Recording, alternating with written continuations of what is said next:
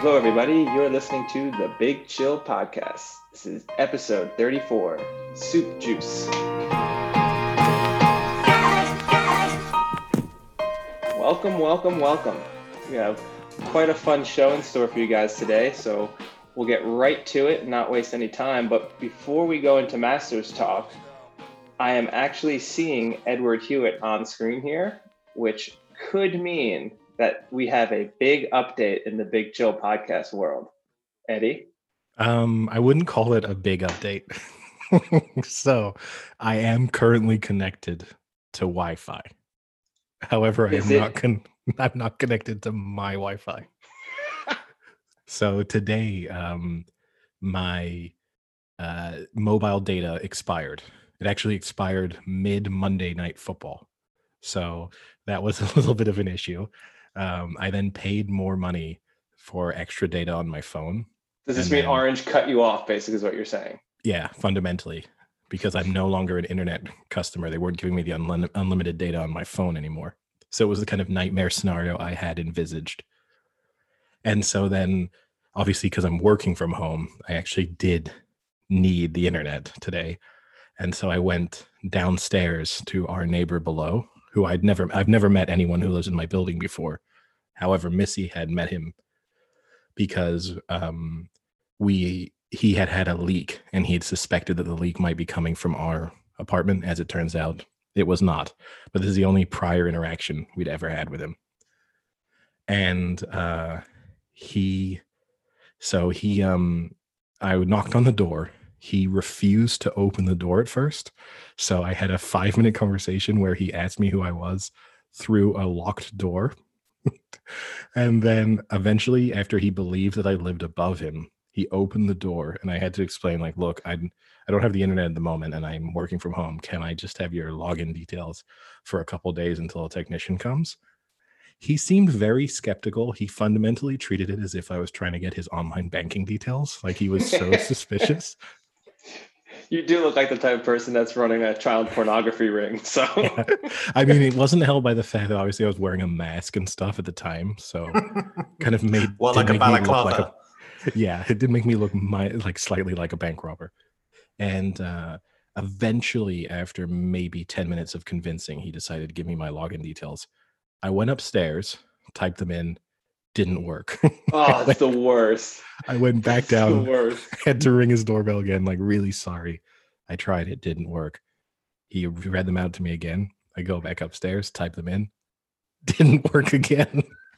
And then I had to go back down and be like, can you just look at what I wrote down and make sure this is right? And I had one. At this point, did you think he was just playing you and wasn't going to give you the real one? Was it the guy from Orange? Yeah, no, it did cross my mind that little did he know who Eddie is, that Eddie would not stop being persistent in asking. So yeah, definitely the thought crossed my mind. I did, and I was like, if the third time it doesn't work, I'm gonna have to go to the neighbor upstairs. Like, I was like, I can't go back to him 4 times. 3 is the cutoff. So fortunately, it then worked, and that is what I'm currently using. Who made the mistake? Him me. Or you? No, me. Oh. Yeah. So, but it was an interesting one because I guess it's kind of the modern equivalent of like asking your neighbor for like to borrow some sugar, like thinking back. And a little more expensive. It's not though, because it technically costs him nothing, right? Like now I could use up all his bandwidth, but assuming I'm respectful of my internet consumption and I don't suddenly like go back to 2005, download like Kazam Friends complete series, Seinfeld complete series. Exactly. And then you got the audacity to go downstairs and say, do you mind getting off the internet? Because I'm downloading stuff. Yeah. But do you mind upgrading your plan? Yeah, fundamentally it's free, right? So it's nothing, because this is the other thing. Several people I told this, they're like, well, that was really nice of him. I was like, was it? It's obviously nice of him because he could have said no. But could you really say no? Like, if someone came to you, could you? If you take up his bandwidth, then I would be pissed. Like, if this were a situation and right now I was having issues doing this podcast, I'd be pissed at you for ruining this situation on it. Yeah. And also, I would say, was his password like the generic Wi-Fi one? Because if he had made it a password that he uses across multiple things, then I That thought understand crossed being my like, mind. look, I'm not going to give it to you. I'm not going to put it in because you'll be able to log into everything I have. Now, sir, what's your Gmail and your account ID for your bank? Social security number, please. Yeah. Account number, sort code, and job title, please. Yeah, but no, it is seemingly the default Wi-Fi password. It's like DX2Y. So either he's a psycho with his passwords, and that's his universal password, or it's just the default one that he got issued. But no, that did cross my mind if it was going to turn out to be like Cheshire Cat 87, and then I was going to be like, oh, like this is going to be. Also, would have been awkward if it had been like embarrassing. Now to throw Did it you in, just reveal your password right there? Yeah, if I use your Gmail now, am I getting access? Yeah, everything. The 87 fits. Yeah. Yes, this is true. The other awkward thing about it too was I went around 1 p.m. and he was just in his pajamas, and the pajama bottoms fit quite snugly around a certain area of his body. So during the conversation, I was just having to just like not have my eyes drop directly onto his just dick and balls being cupped right in front of me. Oh, I thought you were going to say ankles. Oh yeah, Hopefully- thank God hopefully he he didn't say doesn't. ankles. Hopefully he doesn't listen to this, because then he's going to really regret having given me the access to his internet. But do you think you could say no? I don't think I could legitimately say no to someone asking for that. No, I would say yes. But then if I noticed that my internet was severely slower than it had been, I would maybe go up and say something. Just be like, hey, can we cut it on the 3 accounts of Netflix at one time, please? Yeah, I think you can monitor. I would probably monitor the number of devices that got connected. And then part of my interest might be if a month from now I'm still using his Wi-Fi, then I might also say something. I guess he has the ability to change the password at any point. So if he Yeah. did want you off, you would be off. I mean, Which would put me in an interesting scenario, right? Like if his Wi-Fi just kicks me off, do I go down and ask him, like, go, hey, can you unplug? Can you unplug and replug that back in? Because I'm not getting a good connection upstairs right now. Knowing you, I already know the answer to that question of what's going to happen. No, I would go upstairs. I would do that first. I can imagine like kicking and screaming as well, being like almost like deadpan autistic at him. Like, your internet's down. Could you please fix it? Like, Thank you for that description of me, Sam. not you. Okay. I mean, yeah, whatever. Yeah. But fortunately, my mobile data did last long enough for me to see the conclusion of the Masters without any disruption. So I did get to see Dustin Johnson's historic victory at Augusta. Yeah. First person to hit 20 under, right? Well, that's the thing is, I mean, we're probably going to get onto DeChambeau, right? But part of why he looks like such a massive asshole is in the build up to Augusta, to this year's Masters. He said that par for him was 67 a round. This is what he declared. And as it turned out, Dustin Johnson shot an average of 67 a round. So DeChambeau accurately predicted the winning score. So I guess he gets some credit for that. However, he was miles off what he thought was just par for him.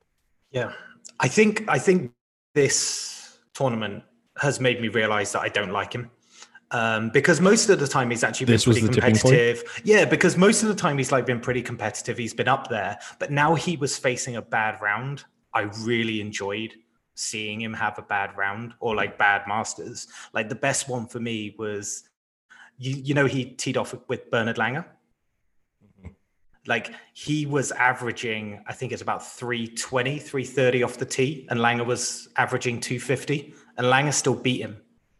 Well, Langer broke the record, right? He was the oldest player in history to make the cut at the Masters, 63 years old in 2 months or something like that. But And, that's and what I then love finished about it. up well as well. You know, like he didn't make the cut and then just fall off. He's played 2 more good rounds after that. Yeah, he finished 35th or something like that. Yeah. But that's what I like about it. Like for everything he's saying about DeChambeau's power and the science behind it, he did just get beaten by a 63-year-old man. like that. I mean, we can't look past that, right? And you know that afterwards, Langer then beat the shit out of him in the bar as well. Because I can tell you one thing about DeChambeau, he's definitely not a drinker.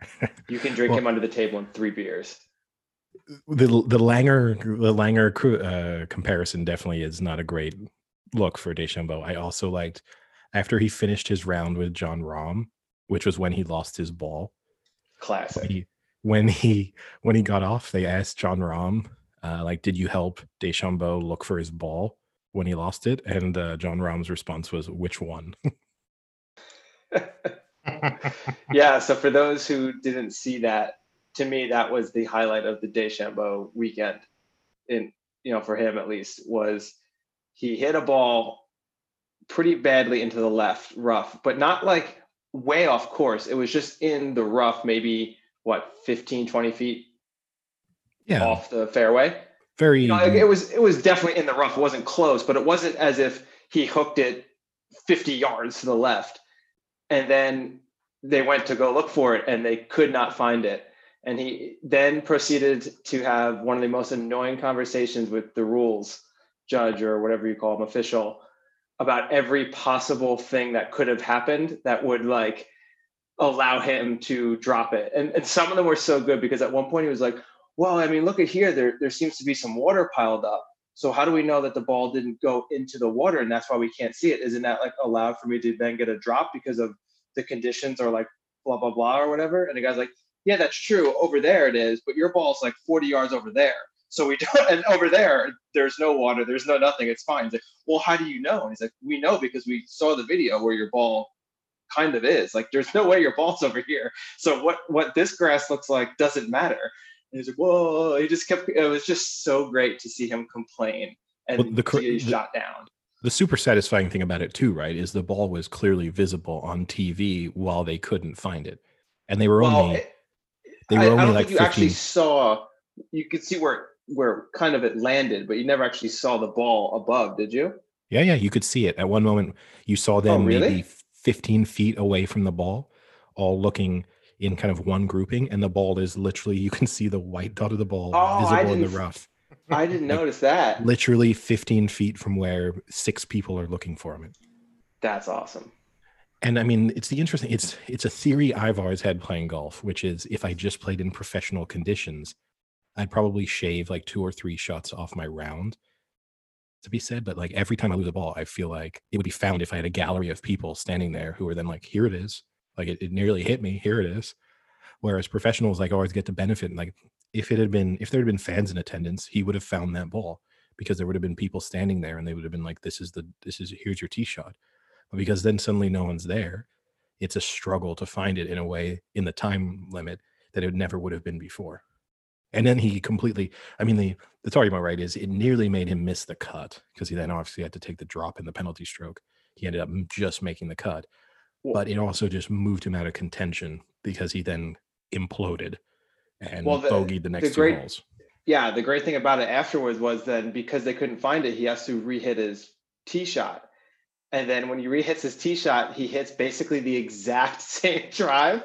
And it was really good, because he hits it and he sees it going left. He's like, same damn spot. You hear him say it, because there's no crowd. At that point, if I were Jon Rahm, I just would have slow clapped right there. It would have been so classic. I also he was so pissed. Same damn spot.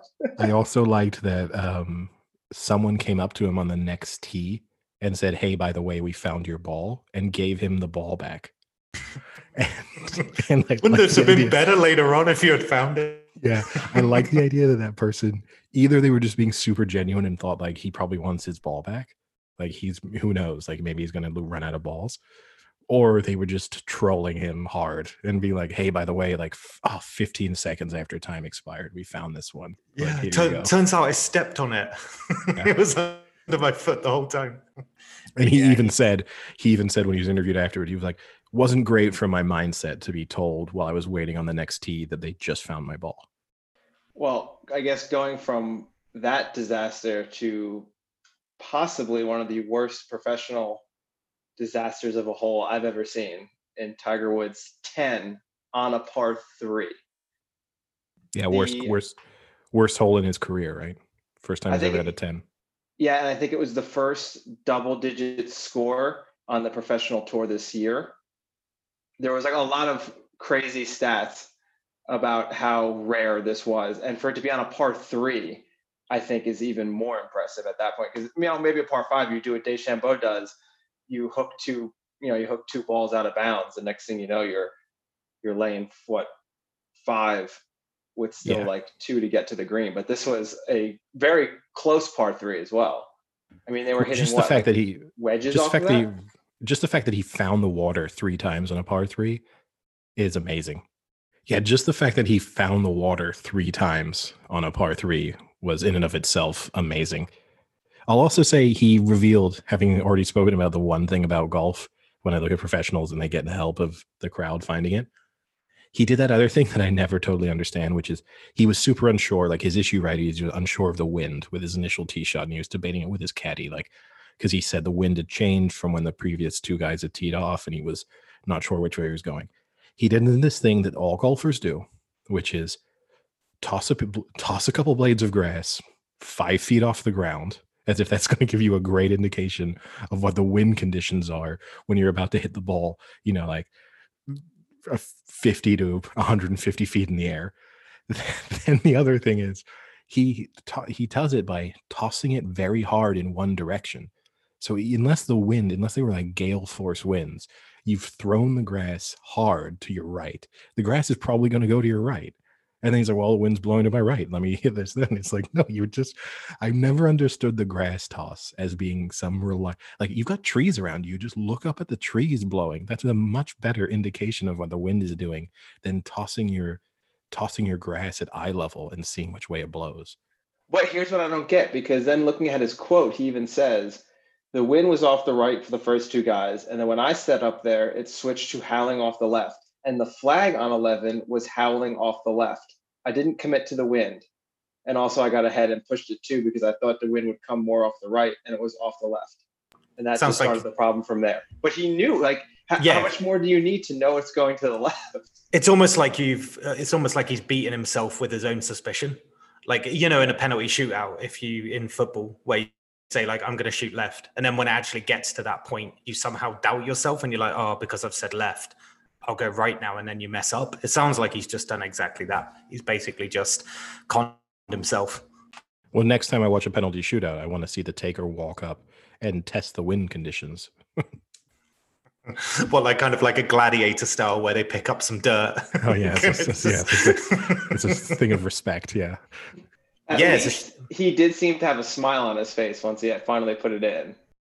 The reason why he's probably happy is when he hit that bunker shot, the squat position that he gets into for that is definitely a position that Tiger Woods has put himself into with many women in his past. Like that was a full on. Go and take a look at it. It could make a little sense, because he said that's when his back started to flare up again, was after that shot. He definitely felt sore. So maybe that was, how his back ended up in such a shitty position 6-8 years ago. Yeah, and plus I saw that as he was then walking to the next tee, he just tossed his cell phone in the water as well. Just like PTSD from the experience. I will say that bunker shot, every amateur watching that shot was like, yep, been there, buddy. Yeah. I've done that before. I find that actually is the nicest thing about when you watch a golf major, is that even though these guys are obviously so much better than even the best golfer you've ever played with, you can guarantee that 1 or 2 of them per round have this really humanizing moment when they do something that everyone would be like, that would be bad even for me. Tiger Woods had that on that hole. Morikawa also had a really bad one where he was on a slope and he just hit the ball straight in the air and then into the water behind him. And there's just those moments where you just go, it makes me feel so much better about my golf game. Like, I like being inspired by them doing things I could never do, but I also like seeing them do things where I'm like, that would be a rough day even for me. Yeah, Langer had one too, I think in the first or second round, where he was, 10 feet off the green, and he went to kind of give a little loft shot and drop it in close, and literally lofted it 1 yard further, and then it rolled back to exactly where it was. I mean, he's a 63-year-old man. You've got to give him a little break there. He probably just forgot what he was doing. Oh, he had the Tom Brady moment. The only disappointing thing I think from the weekend was Dustin Johnson won so convincingly. It kind of took the fun out of it. The first two rounds, I remember after the end of the second round, I texted my dad and I said, "Hey, we're going to be in for a real good Masters." I mean, there's 15 people within 2-3 strokes, and these aren't just shitty people that are going to fall off. I mean, you had some really, really good names up there. A lot of the top players in the world, and you had Mickelson, Woods, you had almost everyone up there. And then, the third round, he just kind of took over. And then going into the fourth, it was kind of that, is he going to give it up for a little bit? And that's kind of fun, but it's not as fun when you have 7-8 guys all right there where one hole could really just switch it up, 2-3 strokes for a couple of guys. I think, what was it, like a couple of holes into round 3, there was 9 players tied at the top. And that's great. And like you say, they're all actually pretty good people, pretty decent. You could have said that most of them were having a shot. But what was a shame was that DJ moment at the start of his final round where he had a wobbly on the first couple of holes. You were like, okay, I can kind of see something here. This is going to set it all up. But I mean, fair enough. It wasn't just the driving game he had. Like, he had such a good approach play in it was just every hole was actually just great to watch. It was just great to watch how well he was approaching every green. Yeah, he was near on faultless. So I do agree with you. At the start of round 3, you thought, wow, we're going to go down to like 4 or 5 of the world's best golfers shooting this out for the Masters. And then it kind of turned into a little bit of just parade. But what I will say is, it was a record-breaking score, right? And he helped by the conditions, because obviously playing now, the greens and everything was softer. It made the approach shots into the greens that little bit easier. That being said, I also think he was kind of helped. They had the toughest green conditions, pin conditions for the fourth round. And also they were kind of the toughest weather conditions, and that was a little bit windier than it had been for the first 3. And so whereas in the first 3 rounds you had super low scoring, in the final round it was more people kind of around par or just under par. I mean, even Dustin Johnson's scoring kind of dipped a little bit, especially he got a few birdies right at the end when kind of the pressure had almost been taken off of him and it was clear he was going to win. But for a long time he was kind of just right around par.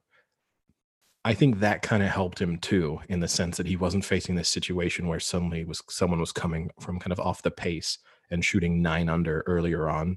And then he was thinking, okay, technically I have a huge advantage because I'm on the second hole, but I am now actually 1 shot behind some guy who's like just going into the clubhouse.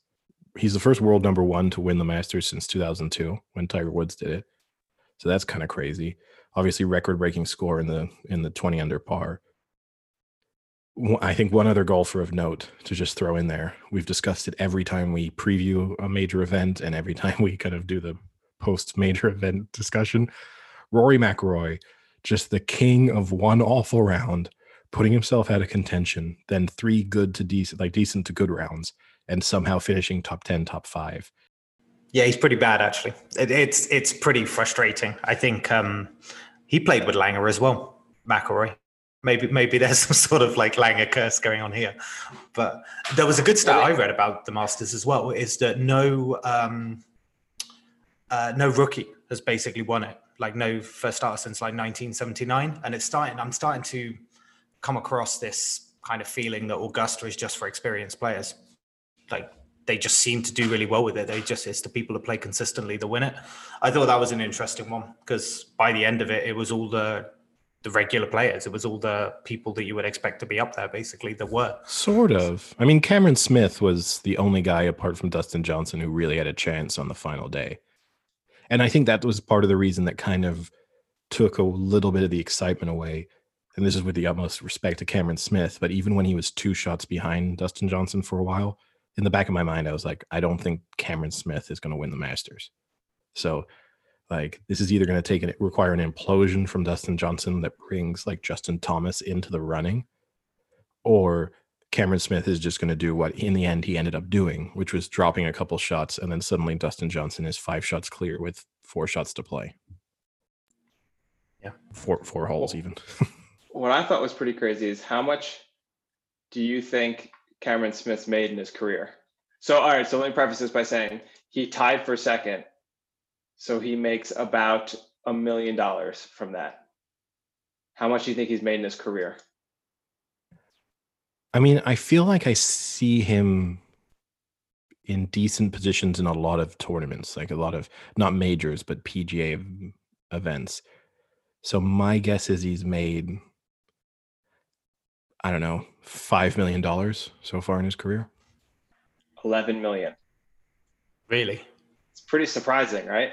When I saw that he made the million, I thought, oh, this has got to be, close to what he's made in, the past few years, but it's pretty impressive. 11 million is a decent amount for a guy who has won, I think, 2 times? I just think it's one of those things. There's just such a crazy level of money in golf now that basically anyone playing in the Masters, fundamentally, like apart from obviously the amateurs, like any of the other guys, you can guarantee that they've already made, not ridiculous sums of money, but fundamentally ridiculous sums of money to be, by professional standards, fairly mediocre golfers. Where's that money come from? Actually, just out of interest, like where's that money come from? Because golf doesn't, like along like the fairways and stuff like that, golf doesn't plaster advertising left, right, and center. It doesn't feel like it's the most. You don't see brands left, right, and center in golf, right? You don't see them like spanning the fairway, or like in cricket when you see like the name of something in the grass. You don't really see that in golf, so it's kind of interesting that golf has a ton of money. They're probably just money laundering. Just for Tiger Woods. I mean, there's two things, right? One is you get it with the naming of the tournament, right? Like everyone will know that the name, they'll go and play in like the BMW, Open. Like that's 4 days of pretty great branding for them. The second thing is I'm sure the TV money is pretty good because it's a ton of content you get as a broadcaster. Like, if you're NBC or whatever, and you've got the Masters for 4 days of just you're done. Like you don't need anything else going on for those 4 days. CBS basically has the Masters, Eddie. Come on. Whatever. Let's get with it. Come on.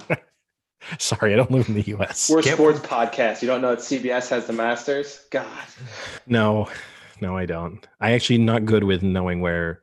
I guess I should know it because you do actually sometimes, even abroad, you still see the CBS logo sometimes because it's still like the American feed that's being like with different commentary teams. Because actually Sky, which is the one that covers it here, kind of bitches about the American feed. They feel like the European events get way better coverage because in America they cut to commercial breaks way too often, and they also just focus on big players, which I sometimes find annoying. Like you'll be the final day and you're like, now we got to see Justin Thomas's approach shot. It's like Justin Thomas is 27 shots off the lead. We don't need to see this. It's Jordan Spieth. Why I still have to watch Jordan Spieth take any shot in the final round when he's 17 shots back. I don't care. That is one of the biggest falls from grace. I mean, Rory McIlroy's had a fairly substantial one in that he's gone from the discussion of being on course to, like challenge Tiger and Jack Nicklaus for breaking the, major wins and all that. And that's obviously not going to happen. Justin Spieth's gone from a dominating golfer to a guy who just struggles to make cuts now. It's pretty crazy. Pretty spectacularly fast as well. It was only 2 years ago, right? I mean, he won the Open 3 years ago, I think. It was 3. I mean, it's in no time at all going from top of the world to maybe not even playing in those events.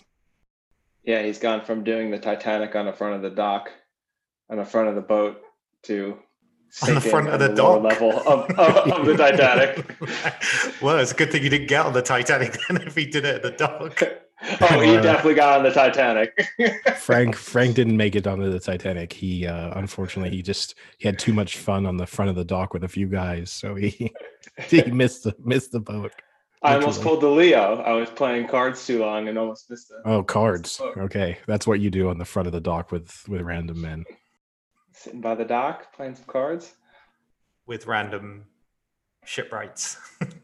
So, given that Dustin Johnson has won, next year he will get to pick his own menu for the Tuesday Champions Dinner. And we discussed last week that we would give what our meal would be. And then Eddie actually went and got some feedback from some random people so we can also critique their meals or dinners. So who wants to start off with what they're? Let's do ours first, and then we can shit on everyone else. I can do breaking news actually, because I know what. Yeah, in part of the research, I actually got in touch with Dustin Thomas, the mix of them. They're hosting it together with Dustin Johnson last night, and he told me he already knows what his meal is going to be next year, and he's got it planned out. It's just going to be a porterhouse and then several lines of cocaine for everyone. I mean, I don't get it. He's had some coke issues in the past. Okay. What do you mean don't get it? Like, what else could that? I don't get the reference. I don't get the reference. Like, I didn't know that. That's what I'm saying. I understood that that's probably what that meant, but I didn't know if there was a backstory to it. I mean, there was a big suspicion, right? Once he missed, I think it was the Masters he missed when he hurt his back slipping down the stairs or whatever. And already from that, there was suspicions that he was maybe not in the best state of mind when he injured himself. Yeah. I do love that his brother is the caddy, and supposedly people on the tour say I think the quote on ESPN said they're like Dumb and Dumber. That's what other people on the tour call them, because they're just very aloof and have almost no idea what's going on. It's like, remember we spoke about before, I watched that video where he was trying to explain how he hits the ball, and he's literally just like, I hit it. I just walk up. I respect that more, though, that he's that good and he's not that technical. Yeah, I guess. I mean, I think he is super technical. It's that he doesn't have the intelligence to explain the technicality, because obviously his swing is highly technical, and his short game is significantly improved over the course of his career. I mean, it's part of the reason why he's now not dominating the world of golf, but you look at his year he's had so far, like, it's pretty impressive. I would say he's dominating. And part of it's been adding that short game that he didn't have before. Yeah. I mean, this year's a bit of a freak year, right? No crowds, everything's changed. Augusta played differently to what it would, but you got to pretty much say he's dominating at the moment. Like, last 5? He's won the last 3 tournaments, placed top 5 in the other 2 in the last 5. I mean, yeah, okay, that's not every major, but every other major he's been up there as well. But I mean, Masters at Christmas, I mean, there's a reason his beard's white, and it's just...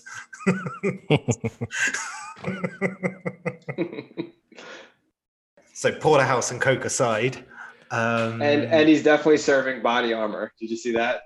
I guess he's sponsored by Body Armor, and his tweet was, "Tastes even better with the green jacket on. Appreciate the support and hydration. Team Body Armor." I think that's the saddest thing. I know that they'll be contractually required to do it, but when they do have to do the plug in like the best moment of their career, the lowest of the low, right, is the Peyton Manning having the Papa John's guy on the field, and B then doing the Budweiser plug immediately after. And Peyton Manning kind of gets away with it because he's like charming and funny, so he kind of spins it off well. But the idea of like, I've been working my whole life to win the Masters. Here I am. This is the moment I've dreamt of as a boy. This is the reason why I like woke up at 5 a.m. every day, missed sort of major events in other people's lives and my life. And now, like, as I'm overcome by emotion, I have to say, and thank you so much to Wrigley's chewing gum. Like, if I hadn't kept my jaw active, there's no way I would have sunk those putts. You didn't need to Wrigley's gum for that. No, that's true. He was just grinding away. All right. I want to hear some of the listeners. Let's do ours first. Okay. All right. Fine. Because I don't want you to hear one and be like, "Oh, I kind of like that one now." Trust me, you're not going to do that. I'm just going to throw it out there. You're not going to hear one of these suggestions and think they were a great idea. But by all means, Frank, get us underway. Then you tell us what your meal would be. All right. I put a lot of thought into this. So I decided if I were to win, I would like it to focus on the 3 areas of my adult life that I've been to the most. So France, Canada, and Southern Arizona / Mexico, Little Mexico. Now, the question becomes, if I were doing an appetizer, an entree, and a dessert, which like region do I choose for each? The issue really becomes Canada doesn't have much of its own cuisine. It does to an extent, but the only super Canadian thing I could think of would be poutine. So that's obviously going to have to be my appetizer. So my appetizer is either traditional poutine. Wait, your appetizer is poutine. One of the heaviest cheese meals. And carb. Yep.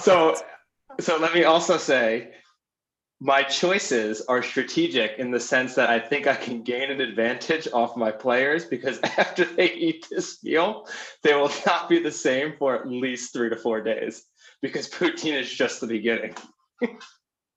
So you can do traditional poutine, or you could do added pulled pork on the poutine. Now in Canada, they get really feisty over adding meat on the poutine, but I think a little meat, who gives a shit? It tastes better, just like nachos. So that would be my appetizer, poutine. Next, I love how for you were like, okay, I want to, look at regions that I've been close to throughout my life, but then I'm going to shit on the custom anyway and just add loads of pork. Oh no, poutine is great. I love poutine. If it were healthy, I'd eat it every day. But I'd probably die of a heart attack. Not including the region you actually grew up in either. That's the interesting part. Yeah, I don't care about New Jersey right now.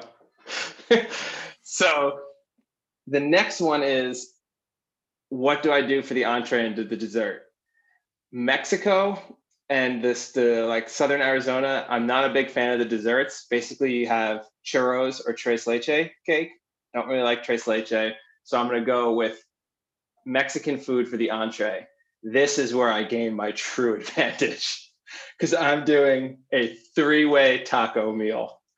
You get to choose from tacos al pastor, pork carnitas, or I'll throw a bone to Phil Mickelson because he loves his whole like California lifestyle, and we'll do like a fish taco. So those are the 3 tacos you get to choose from. The good one is the al pastor. I don't know if you guys know. It's like on the spit, kind of how the shawarma is, the lamb shawarma. And the really good one, so it's like piled pork, and then on the top is pineapple, and it's all roasted on the spit. The really good people, they shave it off, and then they like shave off the pineapple and like flick it into the taco and catch it with the taco. So not only do we have to have this, we have to have a person who has that capability. So I have to pick them up in Mexico City and fly a whole company out for 3 or 4 people that can properly do it and flick the pineapple into the taco. That's a requirement. The carnitas have to be traditional carnitas, where they have to be boiled in these massive copper pots. I don't expect anything less. And then the fish one, that can be whatever. That's just for Phil Mickelson, so he doesn't shut up. So now, after eating poutine and really greasy tacos, we then go into France for the dessert, and it's just going to be a medley of French desserts. So any French dessert you can think of is going to be on this like tower of desserts. So you got like creme brulee, macaroons, madeleines, eclairs, tarts. That one that has like what's like the flaky stuff with the cream in the middle, like the layered one. What's that one called, Eddie? Like a millefeuille. Millefeuille. Yeah, that's going to be in there. It's just going to be so much sugar. And after this meal, they're going to have so much fat and so much sugar that they're going to be out for at least till Saturday. No one might make the cut. There might be no one making the cut. You've got to eat it as well. Yeah, I don't have to. I can, but not only do I not have to, I can bypass and just. I'm going to change the rules here. I'm going to change the rules here. You have to eat it as well. Otherwise, I would just be like, well, my meal is just my own fucking diarrhea. I'm going to serve that up to people, and then I'm not going to eat it, but they have to. And wow, they're all out. All right, I'll eat it. I have the advantage that I'm eating tacos 2-3 times a week. Not only do you have to eat it, you have to consume the most. Like your portion has to be the biggest. You're like the king of the almost feast. Any scenario, I consume the most wherever. Okay, but each course, you're getting like 10% more than anyone else. That's fine. Even Deschambeau? Yes. Well, he won't be there because he never won. He might even. No, but you've invited him as a special guest just to try and call him out in some sort of Who knows? Maybe like, he's eating really challenge. he's really good at flicking pineapple, and you can have him be one of the cooks. Great. Sounds like such a weird euphemism. That is my master's dinner. All right, Sam, do you have yours queued up? I do, but I mean, Frank, that was a ton of thought into yours. Yeah, you're going to go as in-depth as Frank? Oh, I don't, and it needs to be cooked at exactly 112 degrees. And then I'm going to eat absolutely none of it. If it's raining that day, we don't serve it. I mean, I just went for something British, but something I truly, really, really like as well. So, for starter, it's kind of a well-known appetizer, even though it's a little bit of an odd one. Bubble and squeak. All right. Have you ever had bubble and squeak? Basically, it's like a leftover kind of potato cake. Great start. So the idea is on winning the Masters. Eat some leftovers. It's a hell of a start, right? But that would be the problem. Like, would I have to cook stuff the day before to then use it for the starter on the next day? Like, in the ultimate sign of food wastage, like I would just cook off a ton of food to make a starter for the next day. But yeah, bubble and squeak it's basically just a potato cake with like loads of leftover like vegetables and trimmings, and it almost turns out a bit like a frittata. Yeah, I'm looking at it now. It looks pretty good. It's pretty good. It can be fairly, I know there's potato in it, but it can be fairly light. It doesn't have to be the heaviest thing in the world. So that's my British starter. Who was it? Danny Willett that had like a roast dinner, wasn't it? Yeah. Frank, have you ever heard of a beef Wellington? Yes. I'm going for a beef Wellington main. I mean, that is the nicest main there is, because it is just, for anyone that doesn't know, it is just a massive slab of, really good steak. The idea is sirloin. And then you use like chestnut mushrooms or like a mushroom, like almost like pate around it. Then you layer it in like a little bit, I can't remember what it is. Some people even put like a crepe around it to make sure that the moisture stays in. And then you have it in puff pastry, and it's unbelievably good. And you basically just bake that for hours and hours and hours. I didn't know we'd evolved into a cooking show. I know. It's like I could do this. The cooking show I could do. Beef Wellington. Audio cooking show would be the best thing ever. and then your finished product should look just like that. Yeah. Then do this and do this now, and then flip this without giving it any sort of visual aid. This is really important. Make sure it looks just like this before you put it in the oven. Yeah. Don't forget to flick that pineapple. So the beef Wellington, is that all you can eat beef Wellington? Can you get like another slice if you want? Yeah, there will be ample amounts of beef Wellington. I wouldn't even have potato with this one. I've had potato for the starter, which is strange in itself, but I would just have like roasted vegetables, like seasoned, like parsnips, things like that. Just a medley, as it were. Pudding? Medley is a key word in this dinner. I hope Eddie's got a medley of something. A cornucopia, a plethora, just anything. Cornucopia. How fitting for Thanksgiving. All right. Pudding or dessert? Spotted dick. Is that purely for the name value? No, it's actually a pretty good. Have you ever had it, Eddie, or even heard of it, Frank? So basically, it's like a floured. It's just a sponge with like raisins, like currants in, but it can be made with like suet as well. In it, is it kind of like a bread pudding kind of thing? It's not far off in terms of like it's kind of a Victoria. It's a really old recipe, but it's pretty good. It's pretty good with custard. So that is what the Americans will have from me. They're going to have bubble and squeak, a beef Wellington, and I can't remember. Yeah, spotted dick. I just had like a mental overload then. how good the food is. But yeah, so everyone has got to have it, and I've got to have more, is the point here. Okay, I could do that. That's no problem. I think I'd be happy with I have a question for you, though. If you were going to do, are you choosing beef Wellington because it's the fanciest of your options, or would it be the genuine, your favorite, if you had to choose like a last British meal? Yeah, it's really good, but obviously it comes at a massive expense because this is a massive slab of meat that you're using. So honestly, if I can get beef Wellington anywhere, I'd take it. I would definitely eat that meal. All right, I'm maybe going to be a little bit simpler in some respects. So my starter is going to be foie gras, but I'm going to do it 3 ways. Like, so you've got an option. So a medley of foie gras. Kind of a medley. Yeah. You just like, so that will be my only medley option. I'll follow that up, kind of copying. Wait, what are the ways you would do it?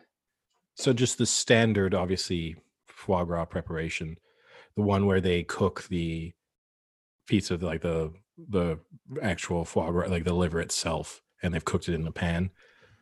The third way I haven't determined. I'd have to think more. Let's call it 2 ways. We'll just go 2 ways. We'll just go those 2 options. No longer a medley. And just to ask, are you going to go through the full process live in the kitchen, where you fatten this duck up? I'm going to use Deschambault's liver. I think by next year that will be plump and perfect. It's basically what he's doing. Yeah. He's just force feeding himself high caloric shakes. It'll be like my Hannibal Lecter moment. And I'll go around, I'll be like, Tiger, are you enjoying your foie gras? And he'll be like, yeah, and I'll be like, it might make you hit the ball a little further, They called him the scientist for a reason. Exactly, yeah. Such a shame that Bryson couldn't be here today. You are inches away from going into like your Bane voice there. There's a huge amount of overlap in the Bane voice and the Hannibal. And then my follow-up, I'm gonna yeah, it's not far off, right? Just a slightly different mask. But I'll then go, I'm gonna say copy Danny Willett, but I'm gonna go for a roast lamb, Yorkshire pudding, roast potatoes, roast turnips, all the usual accoutrements that go along with some roast lamb, some nice red currant jelly, mint sauce, depending on your preferences. So that's what I'll go for there. And then my dessert will be pavlova. Oh, I'm not a fan. It's a meringue. It's a light meringue served with ice cream and fruits, usually strawberries, raspberries, that kind of thing. Oh, I can't stand meringue. It's what happens in your mouth with it that I just can't stand. It just there should be That's a crunch, surprising. But then it just melts. It's surprising, Sam, because the things that happen in your mouth have never stopped you before. Well, except when there's a crunch. I can't stand it though. I hate meringue. Well, good thing you won't be there. So it has a crisp crust and a soft, light inside. It's a very light meringue. Sort of a meringue with a kind of creamier interior, basically. Could you eat a whole pavlova already? Well, it's not a specific size, right? So okay, no, I don't mean like a mini pavlova. Yes. Okay, I'm talking like a generically sized pavlova. Could you eat a whole one? No, definitely not in one sitting.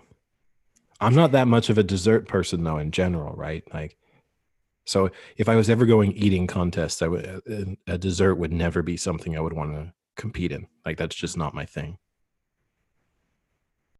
Savory, I think there's a few savory items I could maybe hold my own a little bit in an eating contest. Not in the disgusting like Nathan's hot dog approach of like dipping stuff. Like I couldn't go to that extent, but in just terms of like eating normally and eating quite a lot, some savory items I could hold my own, but sweet stuff, no. So now that we have ours out there, I'll throw a few that listeners sent us, some highlights from what we got. Some are pretty simple. One suggestion, pork chops and applesauce. As for like all three? Yeah, a lot of people just, some people went that's their main. Yeah, some people just kind of went just mains. So one person just said corn dogs, and I asked them there for all three courses, and they said ketchup and mustard for the non-purists.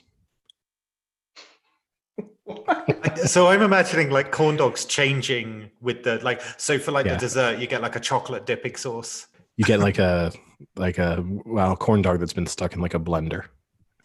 Just a liquid corn dog. It's a medley of corn dogs. The wooden stickers all. Exactly, yes.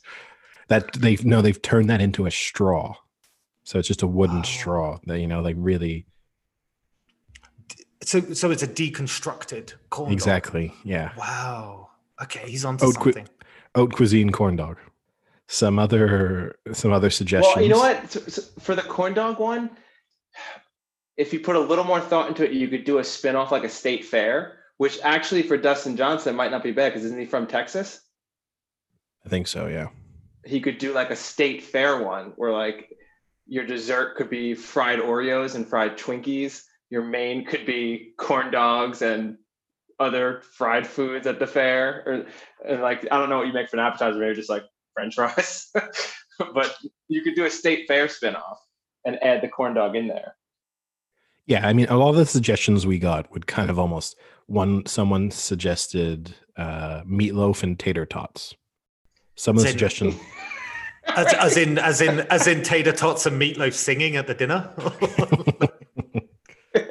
Some of the suggestions fairly basic. Someone else suggested 5-alarm chili, a black bean burrito, and the 7-Eleven hot dogs on the little rotator. He definitely went with mine. I'd be in the corner. I'd be in the corner eating peanut butter and jelly. Good luck tomorrow. Why in the corner? Do we need to check in on this guy? Then other suggestions. Someone said Wagyu beef, wild rice, asparagus, and rolls. That's not a bad one. What, like Swiss rolls or? Yeah. Along the lines, actually, of Frank's suggestion, Texas barbecue brisket and pulled pork with tater salad, pinto beans, fried okra, and baked potatoes, hand-churned vanilla ice cream, and chocolate brownies. Oh, and lots of Dr. Pepper. Oh, I love that all the way up to the Dr. Pepper. Yeah. I don't need the extra sugar and calories of the Dr. Pepper. Dr. Pepper's gross. You may as well just stick like a car battery in your mouth. I do like the idea though of the barbecue. I mean, I have been smoking a lot recently, so I have an appreciation for the smoked brisket. You should stop. And pulled pork. Smoking kills, Frank. You got to kick that habit. Stick to your meats. And then White Castle and Natty Light for all. Dessert would be a PB&J sandwich on a hot dog bun. Oh, my dad loves White Castle. It's one of the funniest things. He loves White Castle. So White Castle, right, is it like a nationwide chain or is it like a specific area? And the fact that it isn't nationwide is what adds to the mystique. If it had been nationwide, it wouldn't have nearly the level of attachment that people have for it. Because it's either people who've never had it and just heard of it, and so they think of this like mythical burger, or it's people who grew up in an area with it and then have moved away and then are like, White Castle is the best burger in America. Yeah, so it's because they do the little burgers too. Like that's what they got going for them. Yeah, they do little burgers and they steam them. So they're very different than if you went to like a McDonald's or a Burger King or Wendy's. They taste really different, but they're little burgers and you can get like a case of them or a triple case or something like that. It's kind of like Sonic is another one of those that's very regional and people love to make the pilgrimage to Sonic. And then we had a Sonic open up by us, and for the first 2 months it was jam packed, and then after 2 years it went bankrupt and is no longer there anymore. But the White Castle, yeah, I remember one time we came back from Atlantic City and he really, really wanted White Castle, so we went to the one on the way home and it was closed. So he made the decision that instead of just continuing to go home, we went 30 minutes out of our way at 1 a.m. to get White Castle and another 30 minutes to come back. He got enough for at least 8 people. It was about 50 burgers, 30 chicken sandwiches, 10 orders of fries. And then we woke up in the morning and I think he ate 4 little burgers, and I had like 3 and a couple of chicken sandwiches. There was enough left. You could have invited a family of 6 over, and they still wouldn't have been able to finish it. That was a good one. And then the final few suggestions: one person, breakfast for dinner. That's all I said. I love that. I love it. What would it be? What would you guys choose if you had to do breakfast for dinner? I'd go for like chicken and waffles or something like that, like fried chicken and waffles. Is that really breakfast for dinner, though? That's like breakfast turned into dinner. That's breakfast for dinner as breakfast for dinner. Yeah, as dinner for breakfast. I would do like the old school hotel. You have like an omelet station, waffle station, and then just like scrambled eggs just in one of those heated up things, just like really make them feel what you mean like a like a bain marie, I think buffet. It's called. Is it called like a bain marie where they're just in there and you basically just eat from a trough? Yes. Essentially is. Yes. And in fact I'd run up it. They'd all get the horse feeder and they could just shove the scrambled eggs directly into that, and then just it would be an all-around experience. You just imagine people walking around filling it up with beans, and these people just eat from a mule feed. Yes, exactly. And then I blackmail them with the pictures. I'll be a hell of a masters. One guy suggested cereal thing, that stupid cereal thing that they all have that has the worst 4 cereals in it. It's like no one wants those cereals. I mean, there's always bran flakes, isn't it? Like there's always bran. That's flakes. The best one usually in there is bran flakes. One guy suggested just bourbon, so that would be an interesting approach. And there are a few others, but the other one that caught my eye. Well, I'll give one other guy because someone gave a full menu, so they deserve some credit. Wedge salad, charcoal grilled tomahawk ribeye with cream spinach, apple pie with French vanilla ice cream. So he's gone full menu. That's a good one. I would eat that for sure. And the final suggestion that really caught my eye: soup. Just soup. So nothing around it. No qualifying. No suggestion on types of soup. I mean, you could do a 3-course soup meal, right? You could have a soup starter, main course soup, and you could come up with a dessert soup.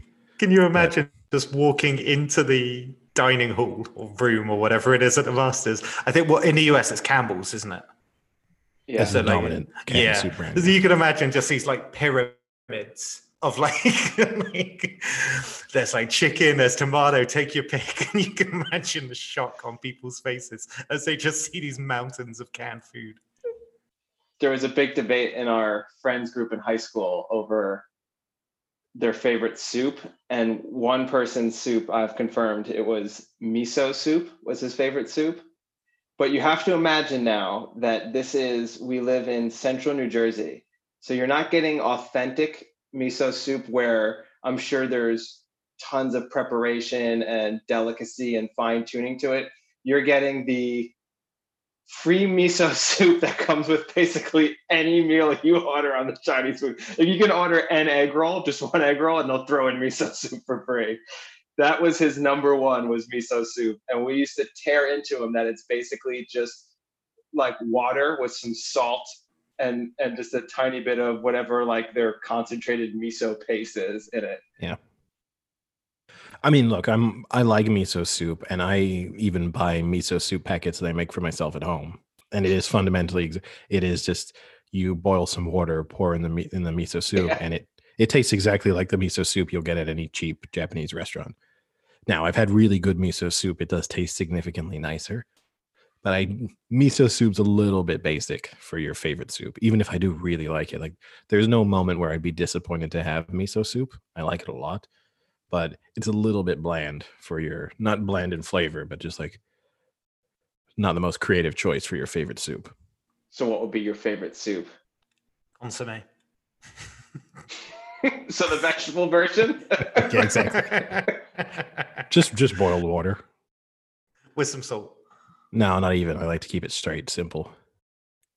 Now, here's the thing is, I mean, we discussed this mildly before, and I wonton soup would be way up there for me. I like all of there's an Asian place near us where I get just some various varieties of like wonton or noodle soups, and all of those would feature like relatively high on any list of favorite soups I came up with. Yeah, but is that really, do you enjoy it for the soup aspect of it, or you just like dumplings? Because at that point, it's basically saying you like dumplings that are soaked in water.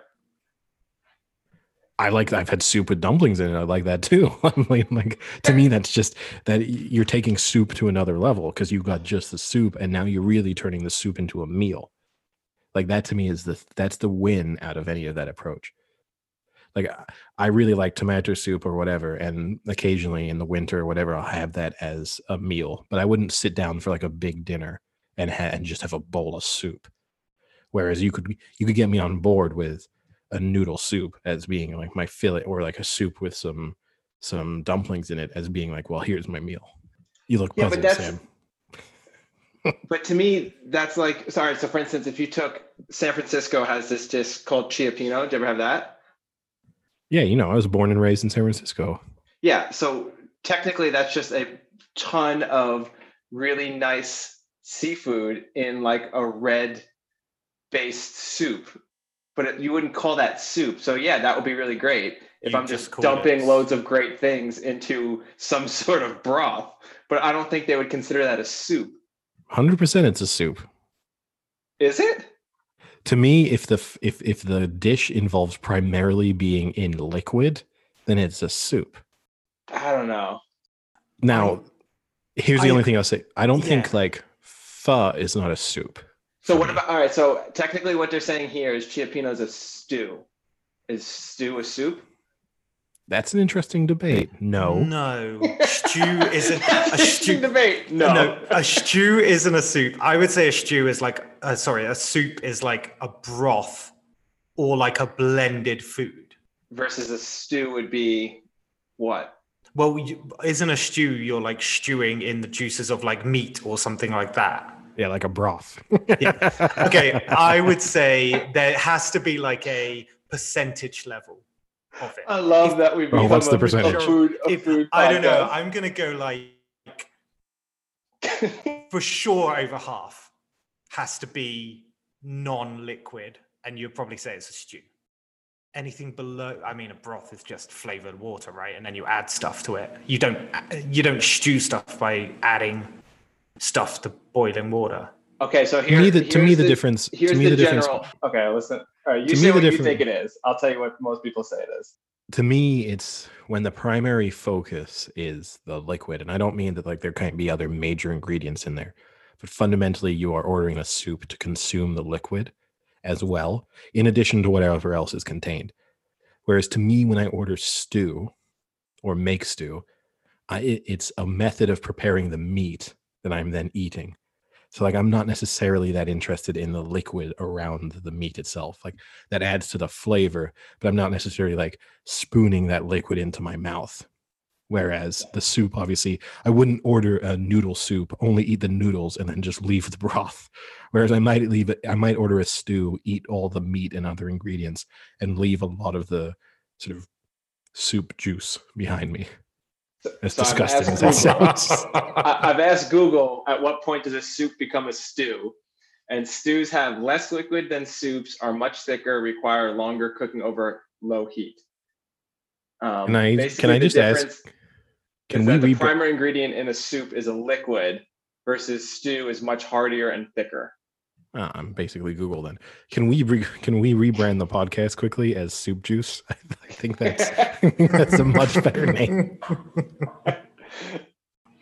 I'm glad we tackled that on this sports podcast.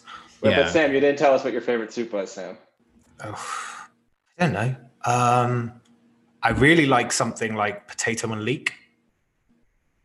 That's a good soup. What an endorsement. Yeah. That is a good soup. Or maybe something like oxtail. Oxtail's a meat. Yeah, you can have a meat soup though. Yeah, you can have bits What is oxtail soup? Is it just broth with oxtail in it?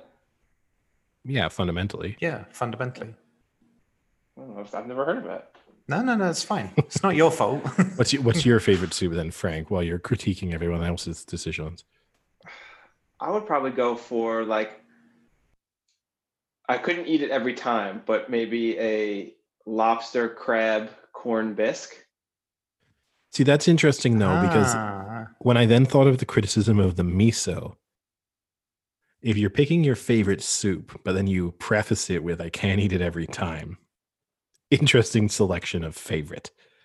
Whereas I guess that's the advantage that miso has going for it, which is kind of what I like. I would never turn down miso. I would have miso anytime. Like, that's a great tagline. I'd have miso anytime. It's going to be the tagline for our Soup Juice podcast, the spinoff that we're going to, the cooking show spinoff we're going to have. Here's a question. What's the difference between a stew and a chili? Oh, that's an interesting one. Couldn't even tell you. We'll have to wait till our full-fledged food podcast. That's Soup Juice episode 2. But I'm now thinking about Soup Juice, and all I can hear in my head is Footloose. Oh, that we could do a cover song. Everybody cut loose, song. Soup Juice. Yeah. Shit, we've got better ideas than this. This is a way better idea. This is all over for the big chill. Yeah. It's going to be the big chili. Yes. Yeah. Big chili. And its sister was Soup Juice. Yeah, rival. We have our own rivalry between our own podcasts. See, I'm not going to say it because you're just going to make fun of me. Oh no, you got to please do. I was going to say the big chill would still work for me because I have to have soup at a very low temperature because I have a very sensitive mouth. Anything burns my mouth, and I mean this seriously. If I eat pizza, swear to God, every time I eat pizza, the first slice will burn my mouth, whether I let it sit for like 10 minutes or not. Same with soup. We just had soup yesterday. I put 4 ice cubes in it, and the first sip still burnt my mouth. I have that issue with tea. I don't drink coffee, but tea, the first sip is almost always going to like burn my lip and tongue, every time. Even when I leave it, until I leave it to get basically chilled and then disgusting. Like, that's a real issue for me. I don't have that same issue with soup. I will say my dad is the reverse, and we have routinely family arguments because he will not eat soup unless it is literally boiling, basically. And so, like, my mother will make soup and she'll put it down for everyone else, and then she has to continue to prepare it for a while. So that's a temperature that my dad finds acceptable. Why? I don't know. Think there's more flavor at that temperature? Or? He literally doesn't think it's soup. Like, he doesn't consider for Soup Juice. He doesn't consider gazpacho a soup because he says if it's not warm, it's not a soup. That's his rule. Like, that's so. Just out of interest, how does this turn into a family argument? Well, because everything in their family probably turns into a family argument when Eddie's at the table. That's true. It's just the effect I have on people. But it's annoying for my mother or anyone else preparing soup for my dad because they have to take it to a temperature that is way too hot for everyone else consuming the soup.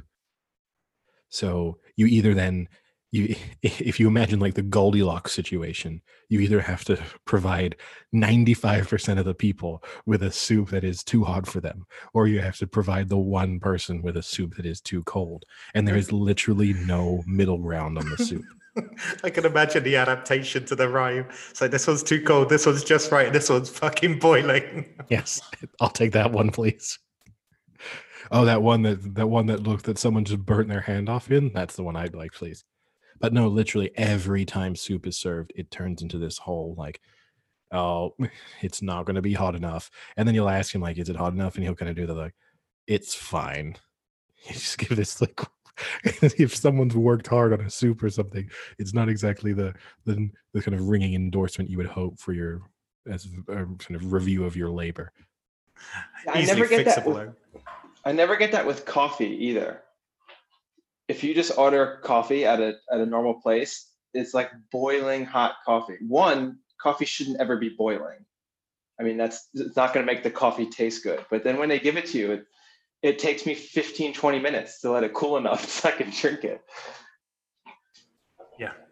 Yeah. And I always put that to go, what do you call it? Like the lid on top of it. I always take it off, and then like my eyes are almost singed off just by that plume of like smoke that comes out. Yeah. But there are people who will take it and instantly start drinking it. those people need to be tested for being a serial killer because there's something not right with them. I love test them. What they could, or do you mean like would it be like the other way of finding out if they're a serial killer? It's like, oh, do you want some coffee? And if they drink it straight away, serial killer, got him. Yes. Okay. Could just do that in the interrogation room when someone's been brought in. Just immediately give them coffee, drink it, guilty, book them, take them to court. Only evidence we need. Yeah. Either they're a serial killer or they're a robot. You can get Eddie on it after it's like Blade Runner. It's the new adaptation to the Blade Runner test. You can get Eddie on it after his 50 buds as well. Like he'll be the lawyer you want in court. You can call it Bean Runner, Frank. Nice. Is that our next spin-off? The spin-off of Soup Juice. Coffee beans in a sci-fi dystopia. Yes. Yeah. We will just discuss what will coffee look like after the next World War. Ooh. Talking about absolute destruction. I know that we usually we usually save the results of our weekend picks until Thursday because then we get the benefit of knowing the Monday night result as well. It has to be said, no matter what happens in Monday night, Frank has made Sam's previous week look like. Wait, I haven't seen it. So I went 3 and 11, 3 and 12 last one. Last week you went 3 and 11. Wow, what have you done? I don't know. It was not good. I mean, we all had the push, right? Because we all had the Texans and Browns at the midweek line of Browns -3. So I guess we can maybe start off there after I've given this. But Nick Chubb stepping out of bounds saved Frank because it gave him a push that he desperately needed. That being said, you have 3 right at the moment going into this game. I have the Vikings, right? You have all 3 of us have the Vikings -2.5. So you can't gain or lose on any of us. But you've taken a little bit of a beating. Yeah. I can't imagine I've had too many. I haven't seen it yet, but I must only be on like 5 or so. I don't think I did so good. You have 6 right. So no matter what, you've caught 3 up on Frank. And I have 7 right. I think were we all stung by the same? I think we're all stung again by the same one, like the Pats, we all got the Titans wrong. We all got the Eagles wrong, and we all got the Ravens wrong. The only one that bothers me there is the Eagles, because I do always genuinely believe the Giants keep it close, and I could have been tempted to take the Giants with the points, but it wasn't that many points. Yeah, it was only 3 points. So yeah, and fundamentally, if you think the Eagles are going to win, the chances are pretty high they're going to win by 3. And you did take the points in a lot of times. We also all got burned straight up in the sense that we all picked the Bills to win. They ended up covering that spread because the Cardinals turned down the extra point to avoid the risk of the 2-point return. Yeah. So we were all right in the spread pick, but we all got the Bills straight up wrong. Yeah, actually there was 3 decent betting burns if you were a gambler. So there was the Nick Chubb running out of bounds at the 1 to end the game for the Browns, where they would have covered had he scored the touchdown where he was no one within 10 yards. You had Arizona not kicking the extra point and kneeing on it, so that way you don't get the 2-point swing. And then there was this, not as substantial, but there was the Seahawks at the end were coming back and driving. And instead of going for a touchdown to put it within 3, they decided to kick the field goal to put it to 7 and then try and get the onside kick.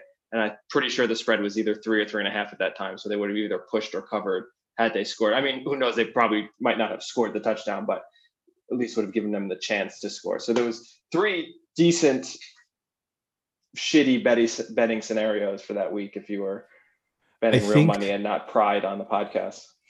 Yeah, I mean, look, the Seahawks one, you're right. Like, look, it's not as if they turned down a touchdown to kick the field goal. Yeah. The other 2 would be heartbreaking. Or way worse. Yeah. Because if you had the Browns -3 when he took off and when you realized that Nick Chubb, because I mean, once he broke down the sideline, you would have been like, oh my God, I'm going to win. So then to see him step out would have been heartbreaking. And then equally in the Cardinals, you would have assumed once they scored the touchdown that, they're also going to cover. The only thing I will say, I think the Browns is worse because even though both of them involved kind of crazy plays, like Nick Chubb taking off all the way, like just right down the sideline was sort of insane. But because the Cardinals required just an absolute miracle of a play to even give you a hope, don't Hail do it. Murray. Oh, God. Yeah. Like, you can be upset by it, but I don't think you fundamentally have to be like, well, it was so lucky that I even had a chance of winning that I can't be that angry. Like, I can't feel like it was a bad beat because it required a miracle to even give me a chance. Like, almost you have to be more upset when it comes to the Bills Cardinals game. You have to be more upset that they allowed the Bills to drive down to take the lead than you do the fact that they didn't take the extra point. Yeah. So that game, I have an interesting take. We can get to the Hail Mary play at the end, but that was a genuine time where I thought the way that the Premier League and all European football, how they have draws and how you'll hear a lot of times, a team was deserving of a point or both those teams deserved a point. That was one of the first games in a really long time where I really feel both the Bills and the Cardinals, neither deserved a loss. Like looking at it when the Cardinals were losing after the Bills drove, I remember thinking, man, that's really shitty for the Cardinals because now their record's going to be substantially worse than the Rams and the Seahawks, even though it's one game. I mean, in that division, that could make or break it in that division. And they really didn't deserve that much of a hit off of a great game they played that was back and forth. And then at the very end, then when you look at the Bills, you're like, damn, the Bills definitely didn't deserve that type of loss, and now they're even in a playoff hunt with the Dolphins. So that was one of the first times where, and the Patriots. Yeah, I kind of understood with European football or soccer where the draw is actually a nice outcome sometimes. And there are times where teams are both deserving of a point versus one team getting 3 and the other getting none. The spin sometimes with the draw is that exact fact that neither team deserved to lose. And I do agree with you. You kind of you had this back and forth battle, and in a way, having the draw / tie, whatever you want to call it, would have been the fair result. And both teams would have walked away being mildly disappointed because they would have thought, well, we had opportunities to win, but at the same time thinking that was probably on the day there two good teams. We both kind of gave it our best shot, had some good swings at it, and this was probably we matched each other. Yeah, for sure. Now, getting to that play, the Hopkins aspect of it and the defense around Hopkins is one thing, but I still feel as people are disregarding what Kyler Murray did in that first part of the play. One, he evades the defensive end or whoever it was pretty nicely. Like that was a nice move to make him miss and get around him. And then he throws the ball 55 yards as a righty running to the left, which is a very, very hard throw to make. And he throws it. It's a perfect throw. If that throws in any other spot, Hopkins does not get that. He's hitting a target. He's hitting a guy in one spot there. If he's like more towards the pylon, there's no way he gets it. Do you know what I mean? Like he put it in a very good spot, and he was like running out of bounds, throwing across his body 55 yards. That was an impressive throw. That was a clutch throw.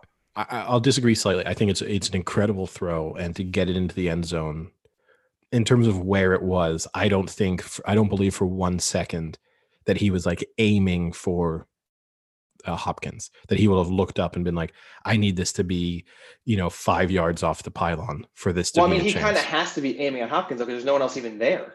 I think he's just, I'm throwing this. This is a literal Hail Mary. I'm putting this in the end zone. The ball's going to be in the... He's just seen a tiny bit of red in the end zone, and he's gone for that side of the end zone. And you figure I throw it's going to take a couple seconds for this ball to get in the end zone. Hopefully one of my players, this gives someone the time to get in a position to make a play on the ball. Now, and I don't when that is. That's not like it's an incredible throw to be running that way and to just to get the ball in the end zone. Because I have to admit, like I wanted the Bills to win, when he took off, you were like, he's using way too much time. That was the initial thought of like, oh, this is great. This is like the dumbest thing you can do in this scenario where you've turned possibly 2 plays into 1 play. So there was that thought. And then when he rolled out and he heaved it up, at first I was like, there's no way it's making it to the end zone. So even if this is getting caught, it's game over. Like there was almost a moment where I was like, I hope a Cardinals player catches this because it's going to be on like the 10-yard line and then that's going to be game over versus it being patted down and there's 1 second left and they get to try again. Yeah, just the way he like turned his hips to throw that is just so crazy. No, it's crazy. And I agree with you. The throw is way more impressive than the catch. The catch is great. But that's just a bunch of like 4 guys jumping for the ball. And in the end, Hopkins is in the best position to catch it. That's for sure. So that helps him. It's still a great catch, but the throw is more impressive than the catch itself. Yeah. And both you and my father text me at the same time saying, why on earth are they trying to catch the ball? Just don't knock down the goddamn ball. Why don't are you get trying it to all. make an interception? It's one of the dumber aspects of like NFL secondaries. You see it even worse. Like the worst example is when it's like 4th down and they'll try and and it's like 4th and 23 and the ball gets thrown to them and they try and intercept it on like their 2-yard line.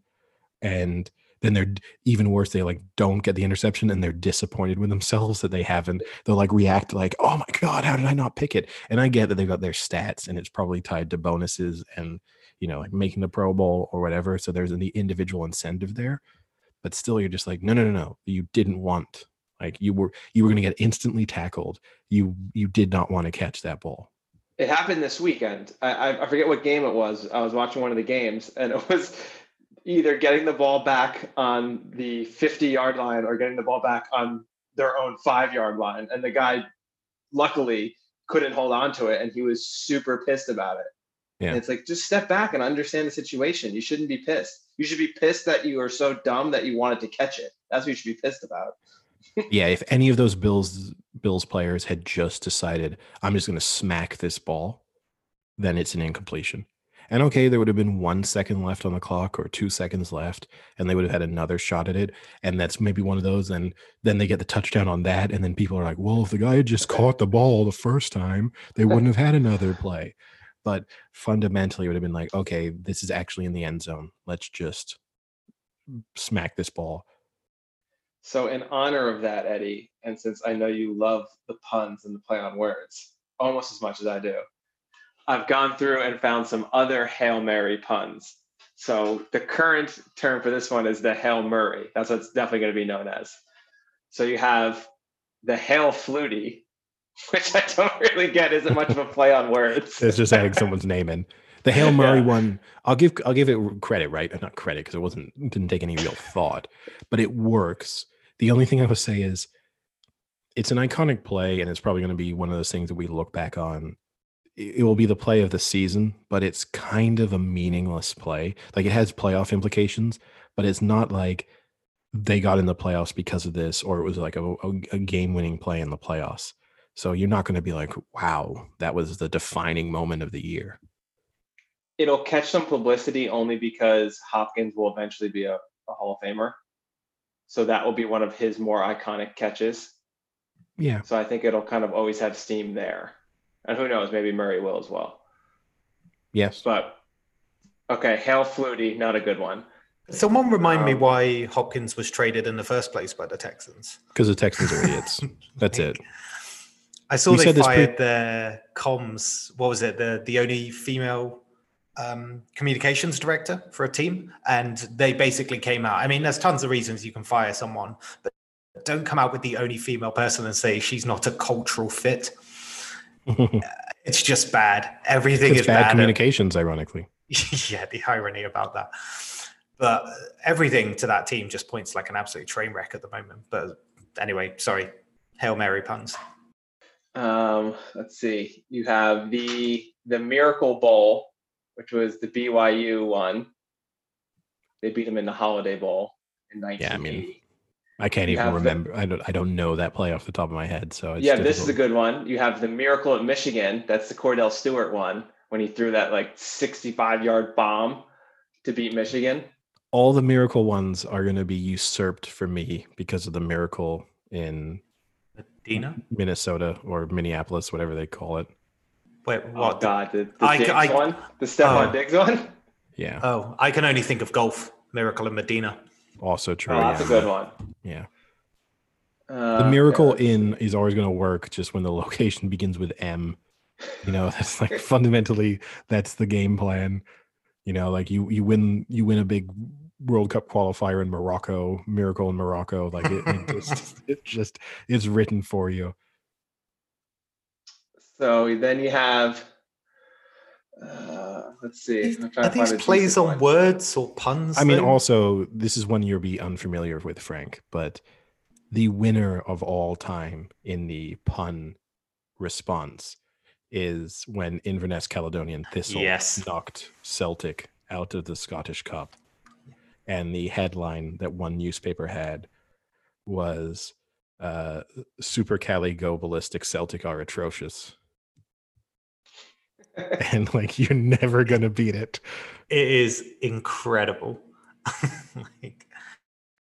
You have the miracle at Motown. That was when that's one of what, 3 Aaron Rodgers? No. Oh, that's the one that like nearly touched the roof. The one that went. That's the first one. The miracle at Motown is the first one where they beat the Lions at the end, and then he had a postseason miracle at Motown when he beat the Cardinals. He had the back-to-back Hail Marys against the Cardinals. Yeah. But then the Cardinals won that game, so yes, so the miracle doesn't really count. Yeah, exactly. Yeah, so this so far, there's the prayer at Jordan Air is a pretty good one, but that's like a random one for Auburn, so it's not very popular. So the Hail Murray is fitting in pretty good. Yeah, it's not competing against a lot there, it has to be said. No. But other conclusions from the weekend, I mean, it mostly kind of went to plan, right? Like for the most part, all of the teams that were relatively heavy favorites won, maybe not as emphatically as expected in the case of the Packers, who kind of struggled their way past the Jags. I was sweating that out a little bit. And then the kind of upset of the weekend, obviously, was the Ravens losing to the Patriots. Oh, about the Giants. I don't know if I'm going to say that's the upset of the weekend. I mean, it could have been an upset the other way then. Exactly. No matter what happened, it was an upset.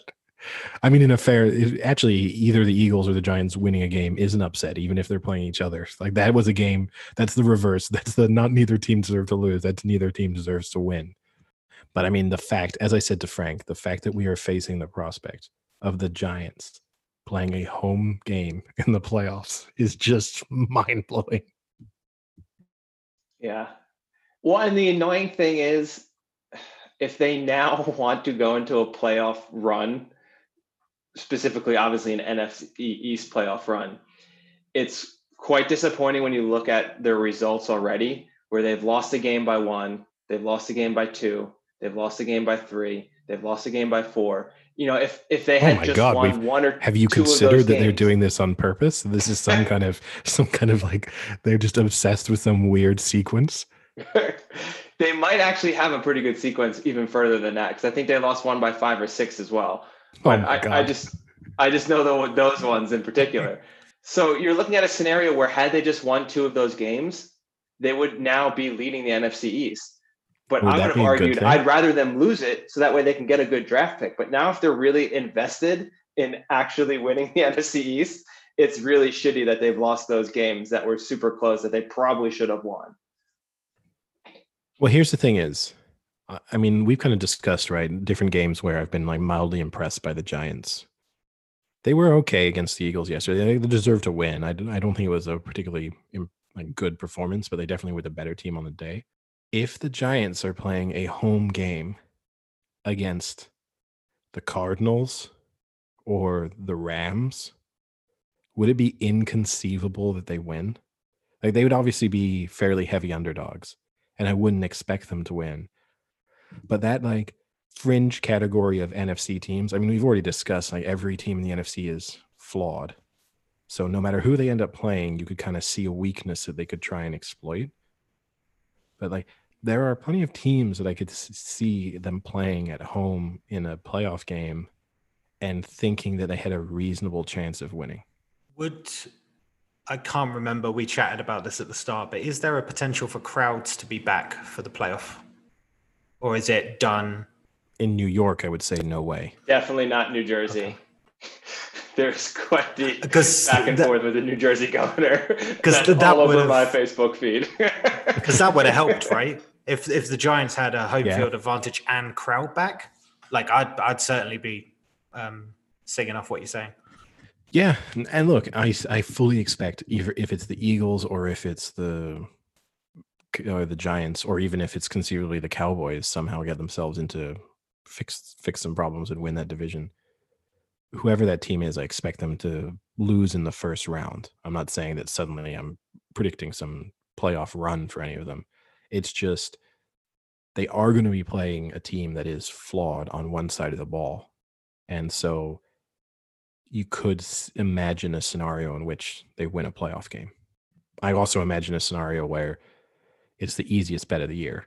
It's just, the Giants are at home, like 6-point underdogs in the playoffs. Well, this is an absolute gimme.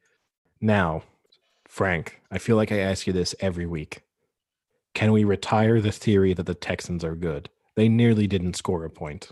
Like, they had a fundamentally near-on garbage time touchdown to stop them from being shut out. I think it's time I say that the Texans are not making the playoffs. Because there was nothing about Deshaun Watson that was MVP. Yeah, they have some flaws. On the bright side, they held the Browns to 10 points. I mean, I don't think they have any positives. I literally don't think they have any positives. I don't think the Browns have scored that much in the last 3 outs as well. I think they've only scored about 26. That was a game. That was a game almost where you could have told me neither team deserved to win. That's like the bad side of the draw. That's like the Man U Chelsea side of the draw. Well, they were on course for a football score, and by that I mean soccer. Like, he was going to finish 3-0, and you're going to be like, which sport was this? Like, Cleveland beat Houston 3-0 at the weekend. Which sport were they playing? Was it ice hockey? Was it soccer? Was it baseball? Oh no, it was American football. Yeah, it was not. I mean, I didn't watch it in particular. I just watched it on Red Zone. It was not. I watched not many highlights coming from that game. I watched almost all of it. Sorry to hear that. Well, in a way, like, I actually kind of enjoy.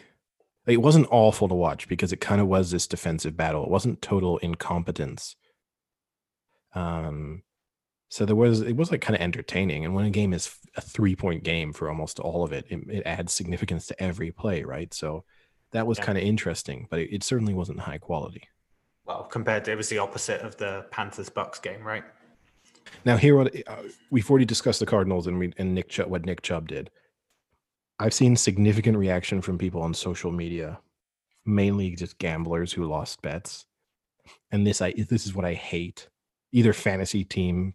Fantasy's worse.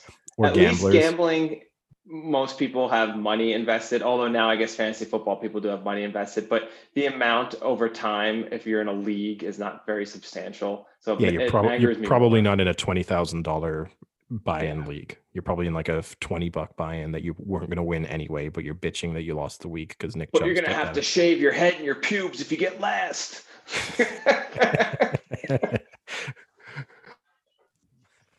Well, I don't want to know about your leagues. No, you know what I mean. You've seen those stupid yeah.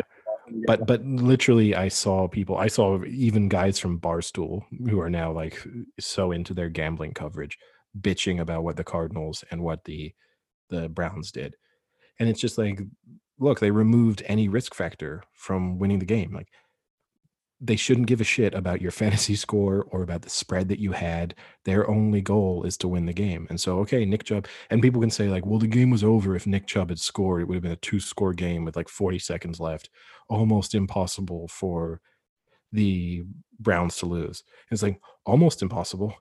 I mean, not totally. Yeah. Nick Chubb's Twitter should have just have read "See Todd Gurley." That should have been Nick Chubb's Twitter this morning. Or see Atlanta Falcons. Yeah. Or even just see what happened then later in the Bills game. Not that the scenario was exact, but like if you just seen someone toss up a 55-yard touchdown as they run out of bounds, you don't want to give people this possibility that like they make crazy plays and win. Or even just the simple fact you score, you kick the ball back, and then Myles Garrett gets injured on the next play. Yeah. But a play that didn't need to happen. Yeah. So really quickly, I kind of want to go back to the Cardinals-Bills just because this kind of ties in. So the Cardinals scored. They decide not to kick the extra point, which is the smart move. It's the right move because all that can happen is either you go up by 3 or they block it, run it back, and you're tied. There's no benefit to kicking that extra point. They then had 2 seconds left on the clock, and they kick it off and do the stereotypical squid kick, which is another thing I don't understand why they do that. What I really don't get, and what's disappointing because it would have been really fun to see because it's been talked about all year, why don't the Bills instantly kneel on that squib kick and have Josh, I've got a cannon for an arm, Allen, get out there and throw his 70-yard touchdown pass? Because I think they would have caught it at around the 35, 40-yard line.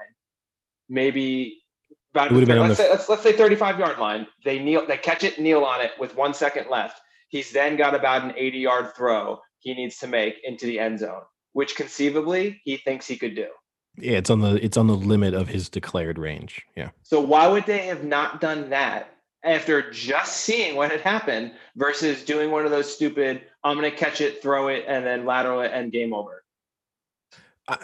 I guess the argument would be more people score on kickoff returns than on Hail Marys, probably. I don't know. No, we just literally saw one. I don't think that's true. But and then the other part of that is, why do they still do squid kicks? Why do you give them the option? Wouldn't the better thing is kick it into the end zone and give it to the ball in the 25? Because there's no way you're making that far of a throw. I would say give it to them on the 40, the 30 or the 40 versus the 25? I would say you almost never see the squib kick returned, and what ended up happening is what almost always happens, which is just a guy picks it up, stupidly instantly tries to lateral it. It's then just a fumble and it's just a mess. Whereas I guess if you were a smart player and they kneeled on it, then you've given them a legitimate chance to score. Not a great one, but you figure Allen can hit that throw. You have more chance of, from your own 25, getting a flag, like going deep, having a defensive pass interference. Suddenly you got the ball on their 30, they kick the field goal and win over returning the kickoff. That's true. Which to me is the thing I think people never do enough in the Hail Mary situation is like, no, you underthrow the guy. Yeah. Like actually do the Joe Flacco where you underthrow him by 5 yards and he turns around and then just like makes a big deal out of the corner being in front of him, and then you get the flag thrown. Like that's almost a smarter move than actually having the like good Hail Mary attempt. The thing that makes this season so tough, and it might be because of no preseason, it's just such an inconsistent year. Like it's hard to read form from week to week and from team to team. You know, you'll have the Titans destroy the Bills one week and then get easily handled by the Colts, and then the Ravens destroy the Colts and then can't beat the Patriots, and then the Patriots struggle to beat the Jets. Every time you kind of look at, like, with the exception of the Steelers, basically, who even sometimes have snuck games out, but with the apart from that, it's really difficult to see any consistency from week to week and be like, oh, this team is guaranteed to beat this team. Yeah, and I think a classic example of that was Rams Seahawks. You know, I mean, maybe I just missed it, but I didn't think the Rams were that good. You know, and alternatively, I didn't think that the Seahawks their offense would stutter that badly. I get that the Rams have a good defense, but you still expect the Seahawks to play a little bit better on offense than that. And even after watching that game, I don't know who I think is the better team. Rams are more all round. Yeah, I think what this has shown is one of the points I had from this weekend is that Mahomes is probably just favorite for MVP now massively, without doing much. We'll get to that. Without doing much. But for me, what Eddie was saying about the inconsistency, I'm starting to lean towards the realization that I'd rather an all-round team for that inconsistency, or I'd rather someone that has a good defense at the moment, like even the Colts. The Steelers, more all-round lineups like the Rams. I think for the next 6 weeks, we're probably going to see that rather than this kind of like Seahawks style where it's just like, I will outscore you, because we've all seen the flaws in that now. Yeah, I mean, I think when you're the Seahawks, which is what we've touched on in prior weeks, every week basically, the issue with them is they're so bad that you need Wilson to be almost perfect for them to beat a good team. And that for me is why now maybe he'll be perfect in the playoffs and they'll beat the Rams or whoever else stands in their way. But I would rather a team where I don't have to go into it being like they've got to be perfect on one side of the ball. Otherwise, this could be an absolute disaster. For sure. Even when you look defensively at like the Colts, for example, even though they got beat by the Ravens, they really only got beat for like a short period in that Ravens game at the start of the second half, because they still restricted them massively in rushing yards to, what is it, like 100 and 140, 150 odd? They just didn't score. So the Colts still performed pretty well. It was just the Ravens kind of just outran, basically. But then you saw how exposed the Ravens look when they're stopped. And I'm starting to think, because this is one of the best reasons for the Steelers team, right, is the defensive unit. They're an all-round team. They're not wowing anyone. They're not winning with incredible scores, etc. But Big Ben does the job as a quarterback. They've got a good defense and they score enough offensively. I mean, I think at the moment the Steelers are looking really good in that respect because of that all-roundness to their game.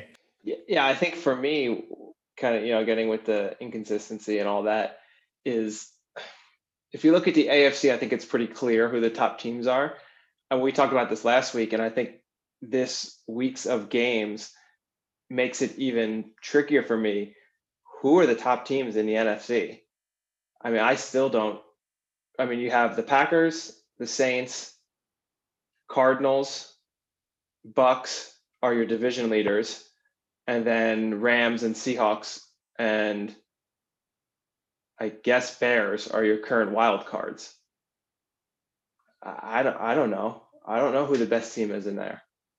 No, I think we're going to look at an NFC playoff, even when we enter the playoffs, where I don't think you're going to be able to eliminate, with the possible exception of whoever's coming into it from the NFC East. I think you won't be able to eliminate any other team from having a good chance of making the Super Bowl, which is going to be crazy to say, but I think every wild card team is going to think like we might be the best team in this. Yeah, and I think the tough part's going to be, who do I bet? I can see myself getting smacked in the face from the NFC side of the playoff picture. I can see everyone being a loss. Yeah. So I guess with that, we kind of are a week late now, which is unfortunate because the Russell Wilson bad performance kind of takes some of the controversy out of it. But we should probably do like a mid-season awards recap with just some of the major ones. So the first one obviously being MVP.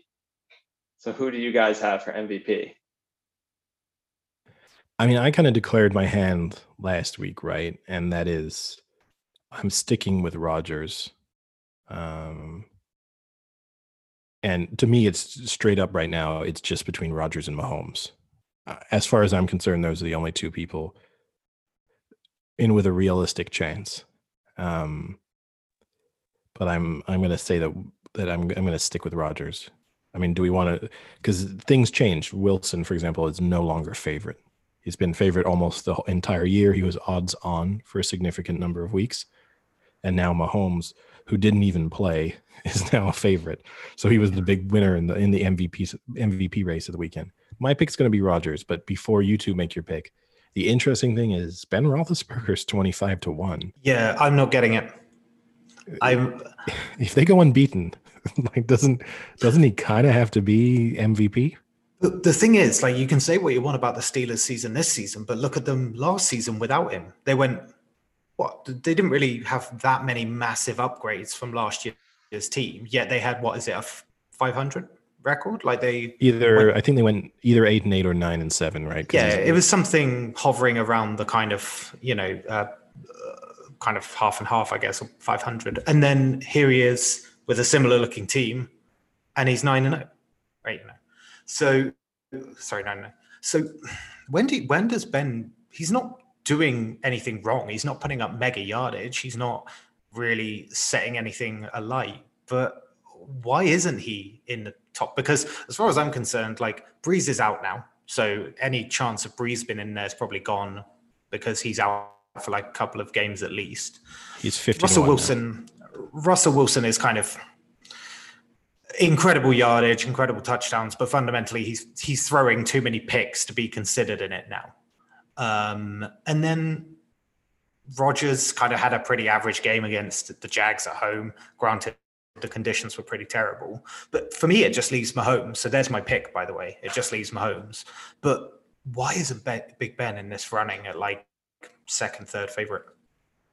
Yeah, I agree. So, I mean, look, statistically, yeah, he doesn't have the same statistics that Rodgers and Mahomes have, but that's not to say he has bad stats.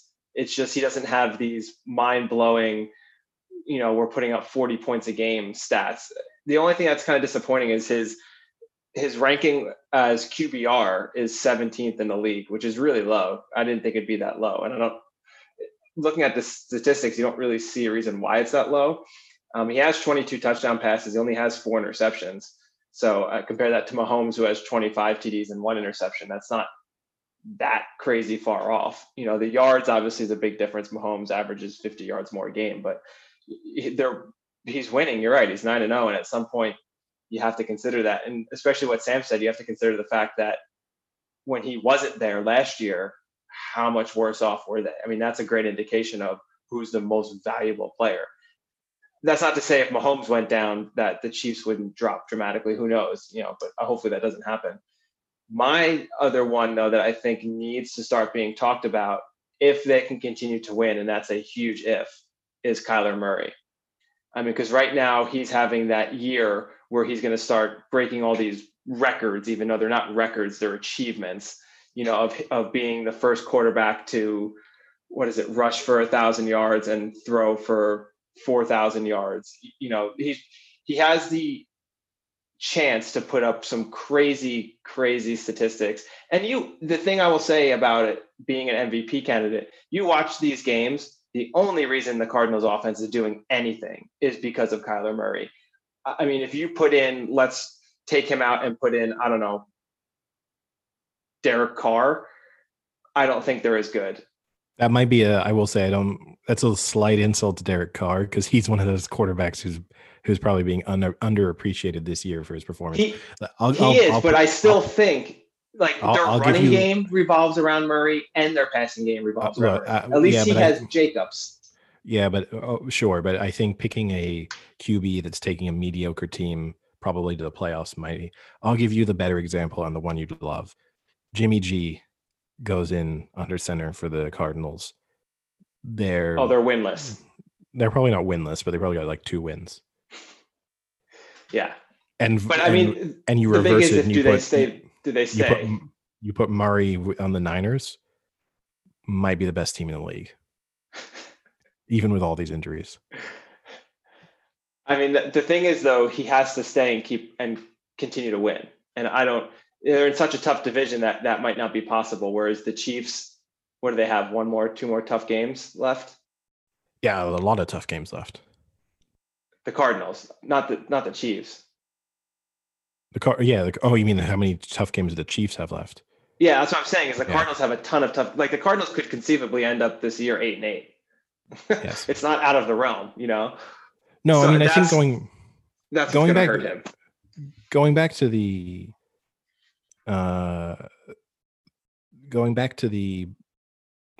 Big Ben, to me, the only stat that is going to win him the MVP is undefeated. Like fundamentally 16-0, you're the QB. He might not be the primary reason they go undefeated, but he's going to be one of the main reasons. And at that moment in time, like that to me is why his odds seem a little bit high, because they're starting to edge into a territory where it's believable they go 16-0. Oh, have you seen their schedule left? They got the Ravens up next. Very doable. So they have the Jaguars up next. Okay. Then the Ravens, then Washington, then the Bills, the Bengals, the Colts, the Browns. So you have maybe 3 tough games left? 4. 3 tough games left? Ravens, Bills, Colts, Browns. Those are Ravens, 4 Bills, playoff Colts. teams. Oh, you forgot the Bengals. Yeah, because they looked really great against the Steelers yesterday. So that's a matchup I'm sure they're really worried about second time around. Hey, rookie MVP. Oh, maybe not anymore. We'll get to that. He might be throwing that one away. Yeah, I think fundamentally though, it's between Mahomes, Wilson, Rodgers, and Murray, barring that 16-0. Like Tom Brady is 18-1. I don't see a scenario in which Tom Brady wins the MVP. Like I don't get how he could get there now. No, he's done now. He would need everyone else to basically get injured and be done for the year. I can't see Wilson now. After I saw the amount of picks, and I think the only people near him was it Jones, Wentz, and Cousins. At some point, you have to say that there's just only so much one guy can do to carry a team, and it just seems to be a pressure situation. They will lose more games as well, and it's probably going to be detrimental to Wilson.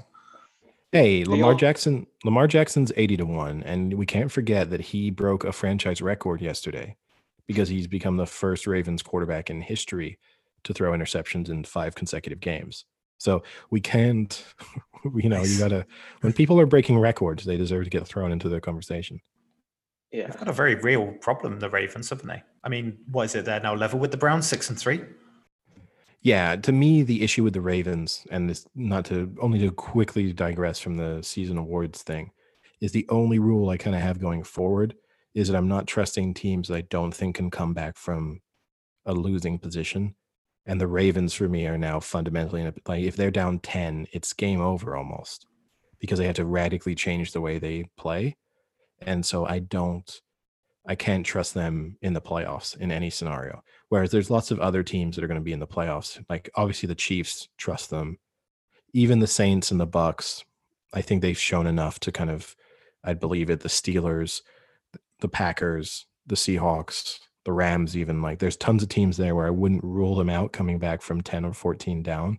But to me, the Bills, the Ravens, you go up 14-0 in the first quarter, game over. Just check out. It's done.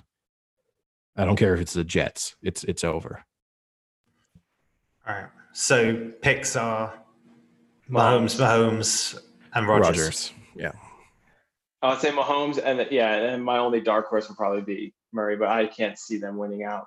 They almost have to win out, and that's not going to happen. And that's the same with Wilson. I think that's why Wilson won't win at this point anymore because they almost have to win out as well. I don't think they will. Okay, so the next one would be let's just do rookie of the year because the defensive one isn't very exciting and there's really not a standout one. Offensive rookie of the year. Does Tua come into play now? Before you guys go, I'll preface that part by saying Tua now has more wins than Burrows or Herbert already. I will give, the only reason I'll give slight credence to what you're saying is that Tua's probably got a playoff run as well, or a playoff game at least, whereas the other two don't. And that could really change because in my opinion at the moment, he's probably third behind Herbert and Burrow. I don't really know which way. It's close. It's really close at the moment. But Tua probably has a playoff game in him. You do well at that game, suddenly. So you're looking at about, 6-7 games left? Now, if Tua goes out and wins 5 out of those next 7, takes his team to the playoffs and puts up decent stats, he's only played half the season, but that's got to almost get it for him, because you can't imagine the Chargers or the Bengals getting more than another 2 wins, and they're putting up good stats, but they're still having bad's a hard word. They're still having games that are rookie caliber games. Like this week right now, Herbert against Tua. I mean, Herbert did not look very good. He looked like a rookie QB. He missed a lot of targets. His stats weren't very padded. He had a pretty crucial interception. He didn't play terrible. He didn't have a bad game, but he had a rookie average game. And, I guess we haven't seen enough from Tua yet to see if he's still just going to have these 150-yard winning performances, which is the difference, I guess. But the thing that bothers me, and I'm not saying this because I actually think he's much better than who I'm going to compare him to, you're getting into this category of everyone praising Tua for being great because he's winning. And there was another rookie young quarterback who did the same thing, who now is in minor league baseball. And that's such an unfair comparison. Tell me it's not very true. And I'm telling you, I definitely think Tua is way better. But when Tim Tebow started, everyone would say is, it doesn't matter what the stats are. He's a winner. He's winning games. Look at this. He's taking them to the playoffs. He's winning games. But if you just sat back and looked, you would easily have said, yeah, but it's not going to stay like this. And he looks terrible. And that's the part that annoys me, is people saying, look at Tua. He's a winner. That's all that matters. It does a little bit, but at the same time, you still have to be good. But he doesn't look terrible, right? I mean, his game he doesn't look great. I think he looked great against the Cardinals. The Cardinals, he legitimately looked really good. What were his stats to be called great? 71% completion rate, 248 yards, 2 touchdowns, no interceptions, 122 QB rating. That's okay. The yardage is a little low. You'd like to see 300 plus, but fundamentally you got a 122.3 QBR. QBR. QB rating. He's got a 106.9 against the Chargers. His completion rate is pretty high. So you can't say that he's executing what he's being asked to do. And their defense is making so many plays and putting them into good positions that it's turning him into a game manager by necessity more than anything else. It's just like, don't blow this for us. You keep getting short field positions and the defense is scoring points. Like, don't be an idiot and try and you almost have to give him credit for accepting that. The one thing, I don't think Tua can win it because I just think the sample size is going to be too low. I do think we have a realistic scenario where a few years from now, it might be weird. People look back and be like, isn't it weird that Tua didn't win? Like, they won't look at the whole stat. They'll forgotten that he didn't start the year and all those kind of things. And like, isn't it weird that Tua on a pretty good Dolphins team that won a playoff game didn't win like rookie of the year? That's a legitimate thing, but I mean, they're going to play the Bengals. So in a way, the Burrow versus Tua debate might be settled when they play each other. Yeah. To me, I think I think betting wise, the favorite is Herbert right now. And I think he kind of deserves it because he's got a playoff contention team and he's a good reason for that. Burrow, to me, the team's just too bad to give him the award. Yeah. I'm surprised Sam has not chosen Burrow.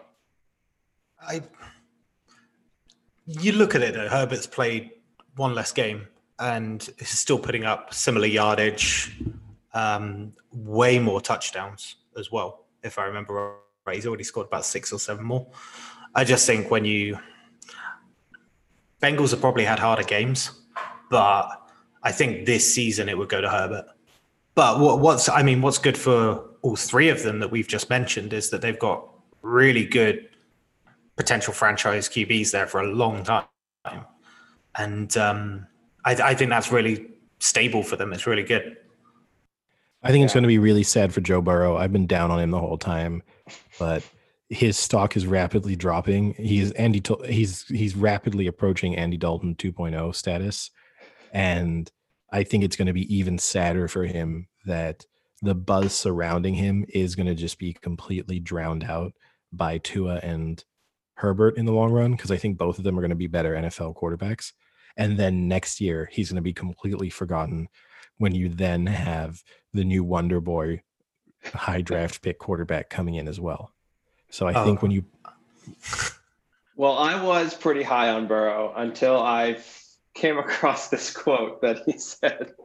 So here's the quote. I guess they were talking to him about Halloween. He goes, "I still don't like scary movies. I don't like haunted houses or anything like that. I couldn't watch Harry Potter, Lord of the Rings, or House. I was strictly a SpongeBob." Wait, House, the TV show? Wait. Let me finish the quote first. "I was strictly a SpongeBob, Disney Channel, Nickelodeon kind of guy." So let me break this down first. The SpongeBob, Disney Channel, Nickelodeon kind of guy is concerning in itself. But the fact that he thinks Harry Potter, Lord of the Rings, and the TV show House are scary movies or TV shows. I actually appreciate him more for saying SpongeBob. You would, but House might be up there with one of the least scary TV shows I've ever watched. Is it scary because like you don't know what's wrong with them and only House can figure it out, and if you don't get the house in time, the person might die? Is that why it's scary? Or he's so sensitive that the concept of like people being sick is just scary to him. Like he doesn't like to accept that like death is a thing. He's still this like childlike mind, and he still like believes in Santa Claus and doesn't want to like when you ask him where his dog went that like died when he was 10 years old, he's like, "I just went to live on a farm with my great uncle." Again, a little bit of Bane in that one. He needs some Bane in him. That's clear. He's definitely gonna watch that. What's weird about it though is like you go Harry Potter, okay, big multi-film franchise, and then you go to House. Like, has he watched House recently? Also, you need to factor in his age, right? Because like for us, we're all in an era where those Harry Potter movies and the Lord of the Rings movies came out like at prime time. For him, he's beyond that. And same even with House. Like House would have nearly been off TV when he got to an age where you might have started watching House. So it's just such a weird selection of things. Like how you combined those three is, as you said, bizarre. Not only just because they have nothing in common, but also nothing to do with the topic he's discussing. Yeah. But also none of them are a scary movie by any. They're not labeled scary movie. It would be like me being like, "Oh, I hate scary movies. I've never been able to watch Casablanca." Like, the concept of Saving Private Ryan. The concept of World War II terrifies me. Wait. I mean, the thing with Saving Private Ryan is that you wouldn't say it's scary, but you would say at least there's some gory bits in it that are a little bit. There's some really uncomfortable bits, as well. Yeah. But again, I mean, I wouldn't label it as scary, but he probably would. And I don't know which one's worse. Is Lord of the Rings as a scary movie worse, or is House as a TV show scary worse?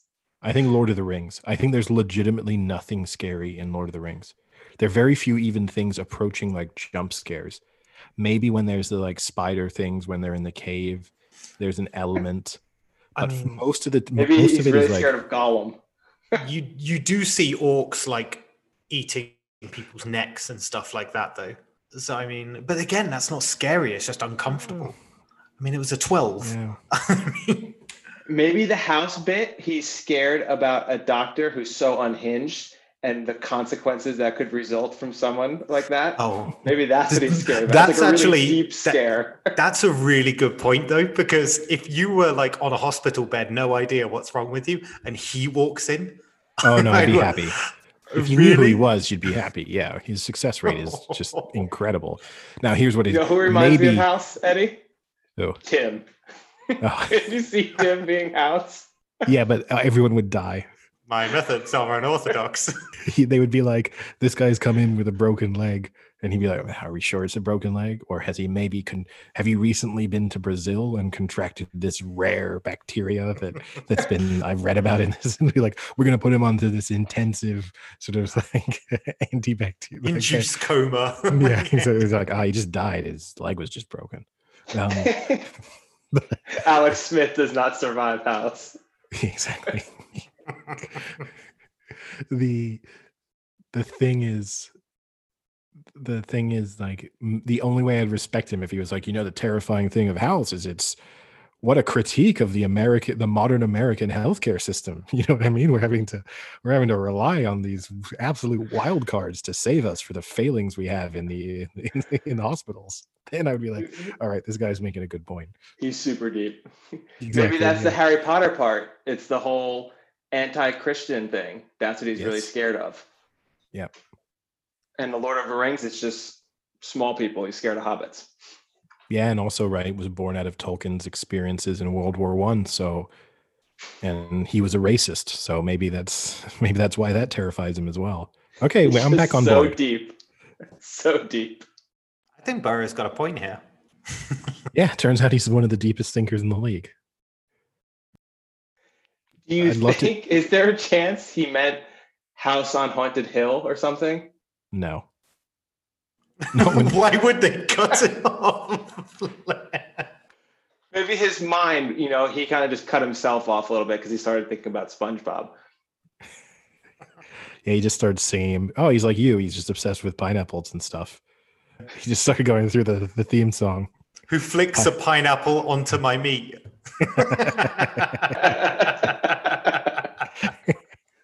That's our theme of Soup Juice. Yeah, Soup Juice is really going to take off now. Put some pineapple onto my meat. All right, what other awards were there? So did we all go Herbert then? No. Interesting. I would go Herbert for now, but I want to see the end of the... Yeah, I'm going Herbert, I guess, to make our pick. I'll go Herbert as well. Defensive player of the year right now, I'm going Myles Garrett. Yeah, I think it's a two-way race between Garrett and Donald. And what's crazy is you put them side by side, their statistics are super similar. So Garrett has 9.5 sacks. Donald has 9. Garrett has 31 tackles. Donald has 26. They both have 7 tackles for a loss. They both Garrett has 4 forced fumbles. Donald has 3. Garrett has 2 fumble recovered. Donald has 1. So the only difference there is it's obviously more difficult as an interior defensive lineman to get as many sacks as he's getting. And he obviously kind of gets some discredit because he wins almost every year. So having a year like this, people think is not that great. Where as a defensive tackle, that's a really, really great year. I mean, there's no defensive tackles even near that.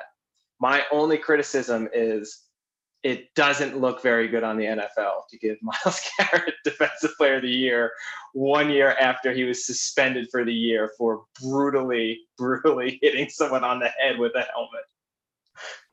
Yeah, or it's a great comeback story, right? Now there's the other element to it. But it's not, because you already saw him on the sidelines this year acting like an asshole. I just assume all NFL players are assholes, either assholes or idiots, as we find out with Joe Burrow. So I can't read too much. Like, if we're gonna exclude people from the discussion for awards because they've done something awful, then the NFL award debate would be about 3 players. It'd be like, oh, so we've had to give like MVP to the Cowboys' 3rd string quarterback just because it turns out he's the only one who hasn't beaten a woman within the last 12 months. And yeah, I'd probably just echo what you guys said. But I mean, what about like TJ Watt? I mean, I think I posted up, saw that he's, what is it, like 7 sacks? I think it was like 22 QB hits or something like that. I mean, he gets through. He's good, and he's on a team that's, I mean, less of an imposing person like Donald, but could be a sneak in for it. In a way, you have the same argument with TJ Watt that you have for Big Ben, in that TJ Watt is the central figure of a very good defense that might go 16-0, in which case doesn't he deserve the award more than Myles Garrett and Donald going on teams that, okay, maybe both will make the playoffs, but doing so 10-6 on kind of mediocre defenses? You know, like there you could convince me that even his individual statistic performance shouldn't be the only thing that you're weighing up. But I would think it's fundamentally between Donald and Garrett. Yeah. And there's no standout linebacker having a crazy statistical year. Actually, I just saw Blake Martinez on the Giants is leading the league in tackles, which is pretty crazy. I mean, I know you're going to accuse me of being Niners biased, but if I had to give it to a linebacker, I would give it to Fred Warner, who's now getting he's been underappreciated for his entire career so far, and now he's swinging into that mode where it's everyone's talking about how underappreciated he is, which is going to make him not overrated, but too talked about as a player. Like he's right on that tipping point now. And I think it's basically because the Niners are now bad that when you now talk about Niners games, you got to look for the positive, and the positive is Fred Warner. So like this is my slight issue with him, but I think he's having a great season, and he's probably the best linebacker in the league. So did you have to give a Niners Nation shout out? Just had to make sure you had one. Well, otherwise they might abandon us. Niners Nation. We didn't even talk about their game. So all right, so I have one more that I've kind of created myself. It's the oh shit play of the year. Okay, I'll give you the honorable mentions that didn't make the top three. So one being the Cowboys onside kick versus the Falcons, when the Falcons literally just watched it roll until the Cowboys jumped on it. Good one. Honorable mention number two was Derrick Henry's stiff arm on Josh Norman, where he literally threw him 5 yards across the field. Honorable mention number three is when the Chargers celebrated their last second touchdown, only to have it go to a booth review and have it overturned. So those are the honorable mentions, oh shit play of the year. The current runnings that I thought of for the top three would be the Hail Murray, the DK Metcalf rundown on Budda Baker, where he went full out and just ran him down, or Daniel Jones falling with 10 yards to go on an 85-yard touchdown run. That's a good one. The iconic player of the year is almost certainly going to be the Hail Murray. Is it though? Because the Daniel Jones people have been, still making fun of and still talking about. But the thing is, if they make the playoffs, that play becomes less amusing, right? Like it's not butt fumble level. I do agree with you. Like if I think back on that year, the butt fumble is the standout play of that year. So like the humorous play is more likely to be remembered in some ways than the good one. I'd almost kind of give it. So I think the Hail Murray is the winner. If I actually had to choose from the even including your honorable mentions, I'd actually pick the Derrick Henry stiff arm, because I think that's kind of the craziest of them. Like I think people forget how hard it would be to push a full-grown man the distance that he did. Like I think sometimes that kind of gets lost in the equation, right? Like we see them and we think they're crazy, but you don't really think like Josh Norman's not some tiny guy, and he's not a terrible player either.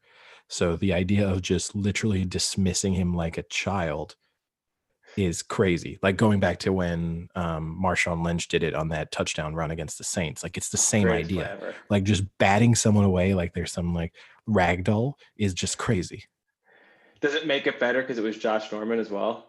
Sort of, because he's a loser. A loser or an asshole? Both. Okay. Now, one thought that did cross my mind this weekend when I was watching the Rams Seahawks game: how much is DK Metcalf's like image helped by the blacked out visor? What do you mean? Like it plays into this idea that he's this almost kind of he's expressionless. Yeah. He kind of just is this like perfect human being in form, just kind of walking around the field doing things. You like never see him talk. You never see anything really from him. And then he's just got the blacked out visor. So he's kind of like Terminator mode when he's on the field. And like I was thinking about it, like it adds to the intimidation factor. It's true. I will say though, that game was the first time I've ever seen him be visibly frustrated on the field. There was one or two times where he kind of was pretty adamant that he was open and Wilson wasn't throwing to him. And I've never seen that from him before. It wasn't anywhere near an Odell Beckham type level, but he did show some human emotion, which is crazy from a robot. They've advanced so much in the past 5 years that they can build that in. He needs the coffee test. Well, speaking of which, I can't watch a game now without them talking about his own branded coffee. Whose? DK Metcalf.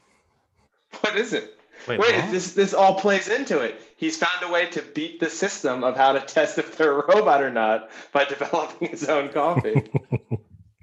Well, because supposedly the idea came about, it's some Georgia coffee company, I think. And basically, last year at one moment, one of the announcers, I can't remember what, instead of calling him DK Metcalf, called him Decaf Metcalf. And so then they make a coffee called Decaf Metcalf. And then I think they have full calf Metcalf as well now. But I'm gonna have to get me some full calf. Yeah, I knew the second I mentioned it that 100% you were gonna be ordering some. It'll be at my house next week. You can give us, that can be episode 1 of Soup Juice. You can give us a review of DK Metcalf's coffee. All right. Well, with that, I think we should sign off and start having some soup. It is winter. True. Winter's coming. Get your soup ready. All right. See ya. Talk to you later.